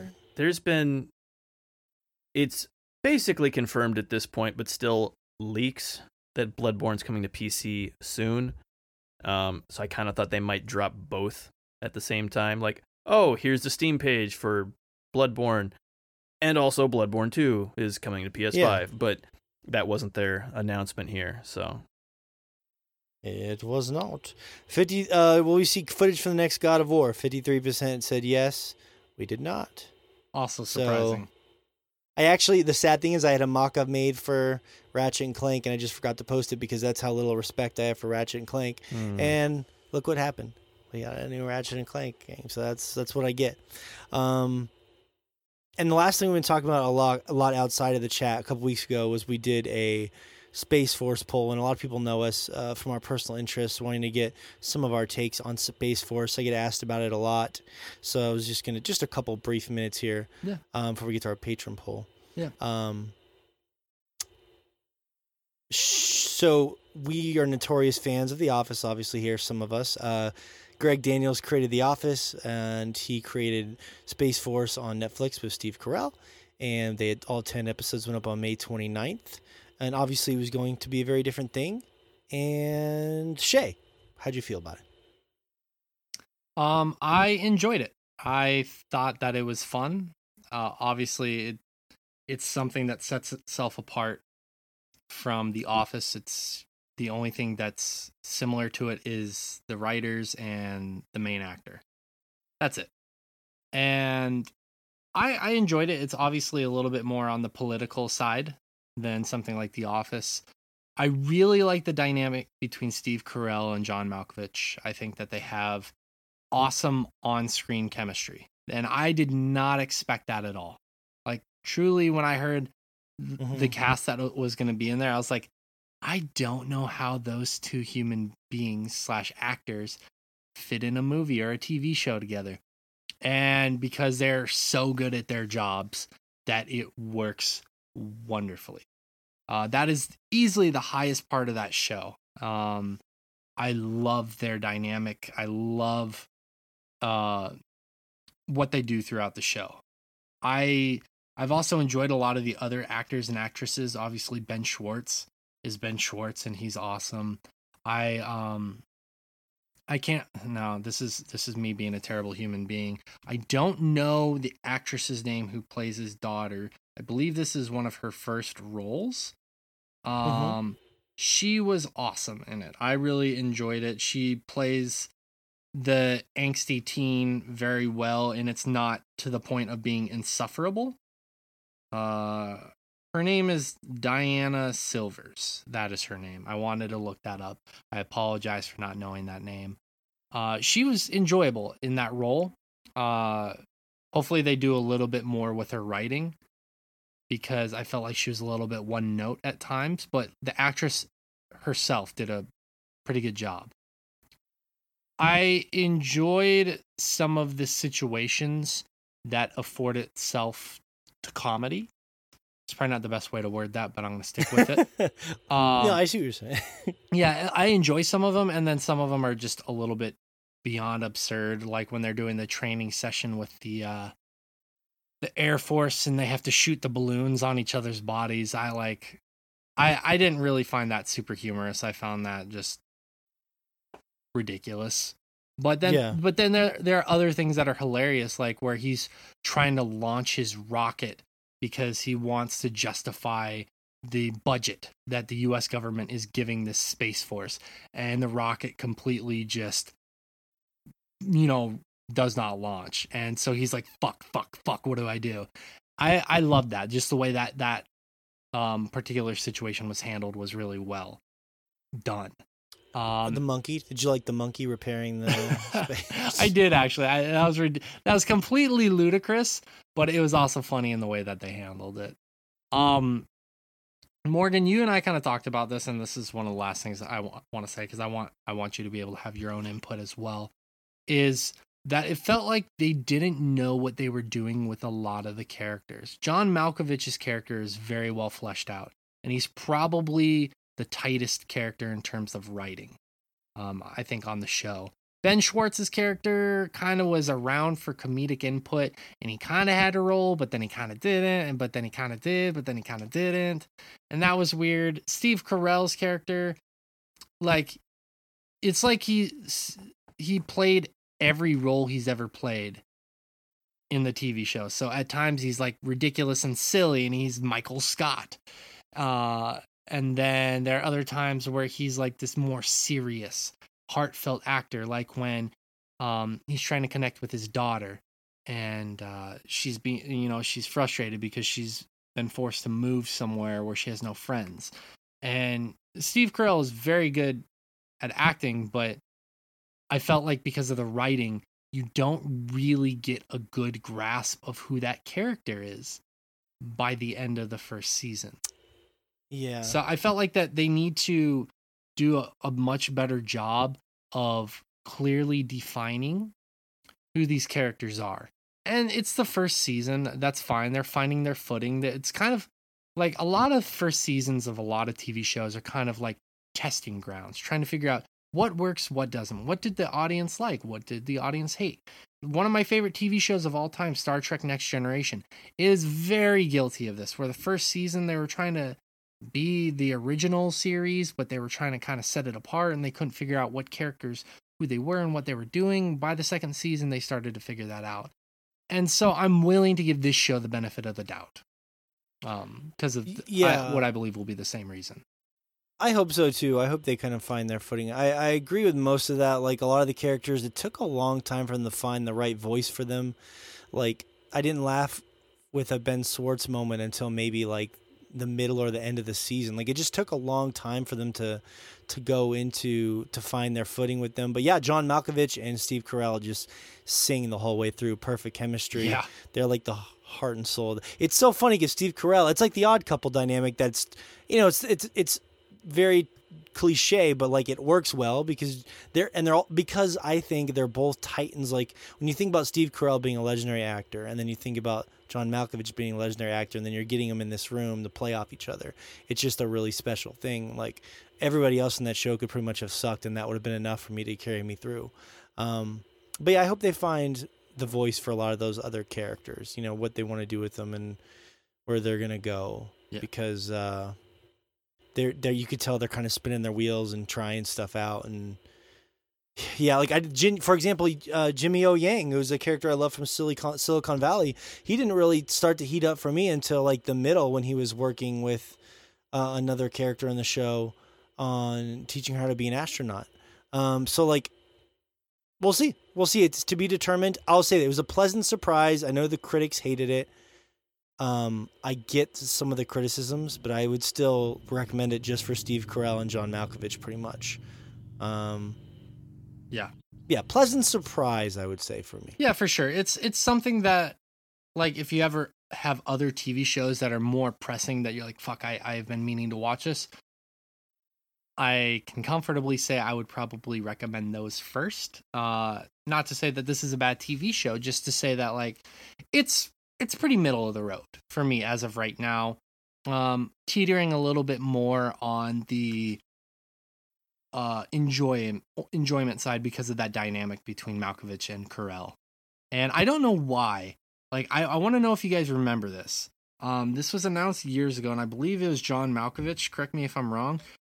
I thought Malkovich had filmed this movie and they filmed this movie and they've put it in a vault somewhere, and it's not accessible to watch for 100 years. And that was the plan. Was Malkovich the one in that? Do you guys ever remember? Like, I remember. I've never heard of that. I That distinctly sounds fascinating. remember reading this article years ago about how they filmed this movie, and the creator director decided that nobody was going to see this movie for 100 years, put it away in some vault, and never touched it. And if my memory is serving correctly, John Malkovich was the main star in that movie. And I don't know why this TV show randomly reminded me of that, but I swear I'm not crazy. I'm going to throw this out there. No one will give a fuck in 100 years. Like, that is the most presumptuous thing I think I've ever heard. Like, just given the current state of the world, that anyone would give a fuck in 100 years. Like, I know. Yeah. It's a creative idea. Like, it was kind of like when Wu-Tang created that one album. Yeah, so I like that. Yeah, 100 Years is an upcoming experimental science fiction film written by John Malkovich and directed by Robert Rodriguez, advertised in 2015 with the tagline, "The movie you will never see." It is due to be released on November 18th, 2115. Okay, so. Yeah, okay, I'm not crazy then. Okay, cool. Not crazy. Thank God. Yeah. Thank God. No, I mean, it makes sense. They probably could have gotten the funding for it because they'll make way more money by just waiting 1,000 or 100 years to, then get their return from it than if they, Imagine that Malkovich is in the companies will still be around to somehow make money. It's a cool idea, yeah, but like to see how art has changed and evolved and stuff. Anyways, yeah, Space Force. People have thoughts on it. What a weird world we live in. Shay, you said you did a special Patreon poll that you wanted to talk about? I did. I got a private message on Patreon saying like, "Hey, when are we going to do more polls here?" And I was like, "Oh, people actually care about these?" I thought nobody cared, because for a while there I was doing these polls and like hardly anyone was voting on them, and I was like, "All right, well, we'll do away with them for now." And apparently people had waited long enough. That one person was pissed. That's right, and I'm glad. So shout out to Chance. Thanks for saying something, buddy. But I decided to take a chance, punish the patrons for not having voted very well, and I asked them which Nintendo franchise do you think has the most memorable or classic music? Now, the 4 choices were Mario, Zelda, Donkey Kong, and the old Final Fantasy titles, back when Nintendo was the one who shipped them. Final Fantasy got 1 vote. Donkey Kong got 1 vote. Sorry, Morgan. Mario got 7 votes, and Zelda. Oh, shocking! Zelda got 8. Jesus. Zelda barely edged out Mario, and at first I was really shocked by that, but then I thought more about it, and I think Zelda has kind of had a more variety in their music. Mario has like 2 or 3 really amazing themes. And those are fucking nostalgic as hell, but those are 2 or 3 themes. Where Zelda, I think, has had a lot more different music and different, audios there. They did reuse a lot of music early on, but it was switching between consoles each time, and there was also a ton of new music to go with it. That I think kind of really helped reinforce a lot of what was going on there. I still have a hard time thinking it wasn't Mario, but I think personally I agree, but like... I think the dilemma with that question is like, Mario to me is the most iconic, but at the same time, it's like the least enjoyable for me. So like, is it enjoyable? Is it like what is the nature of your question?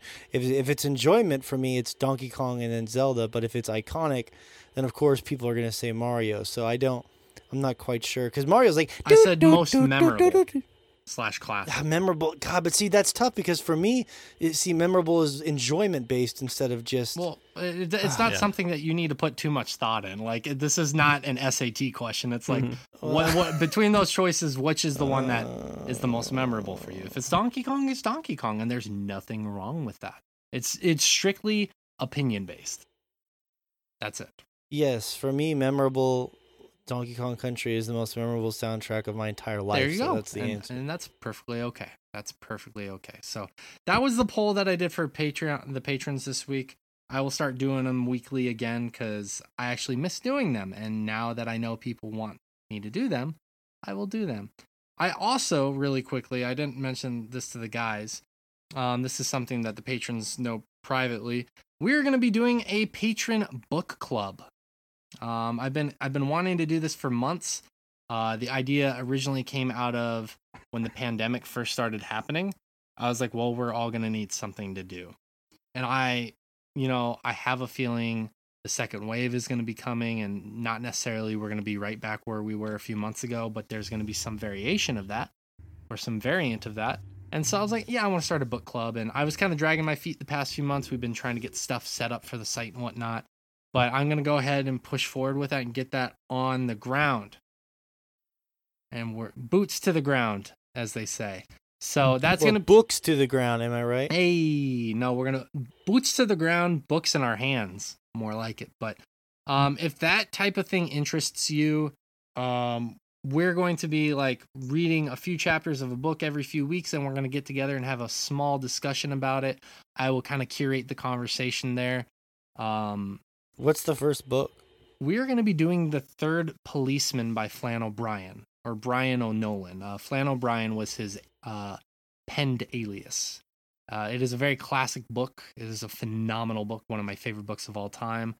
So if that kind of thing interests you, if you just you can join the Discord and hop in there and do that. Not necessarily have to be a part of the Patreon.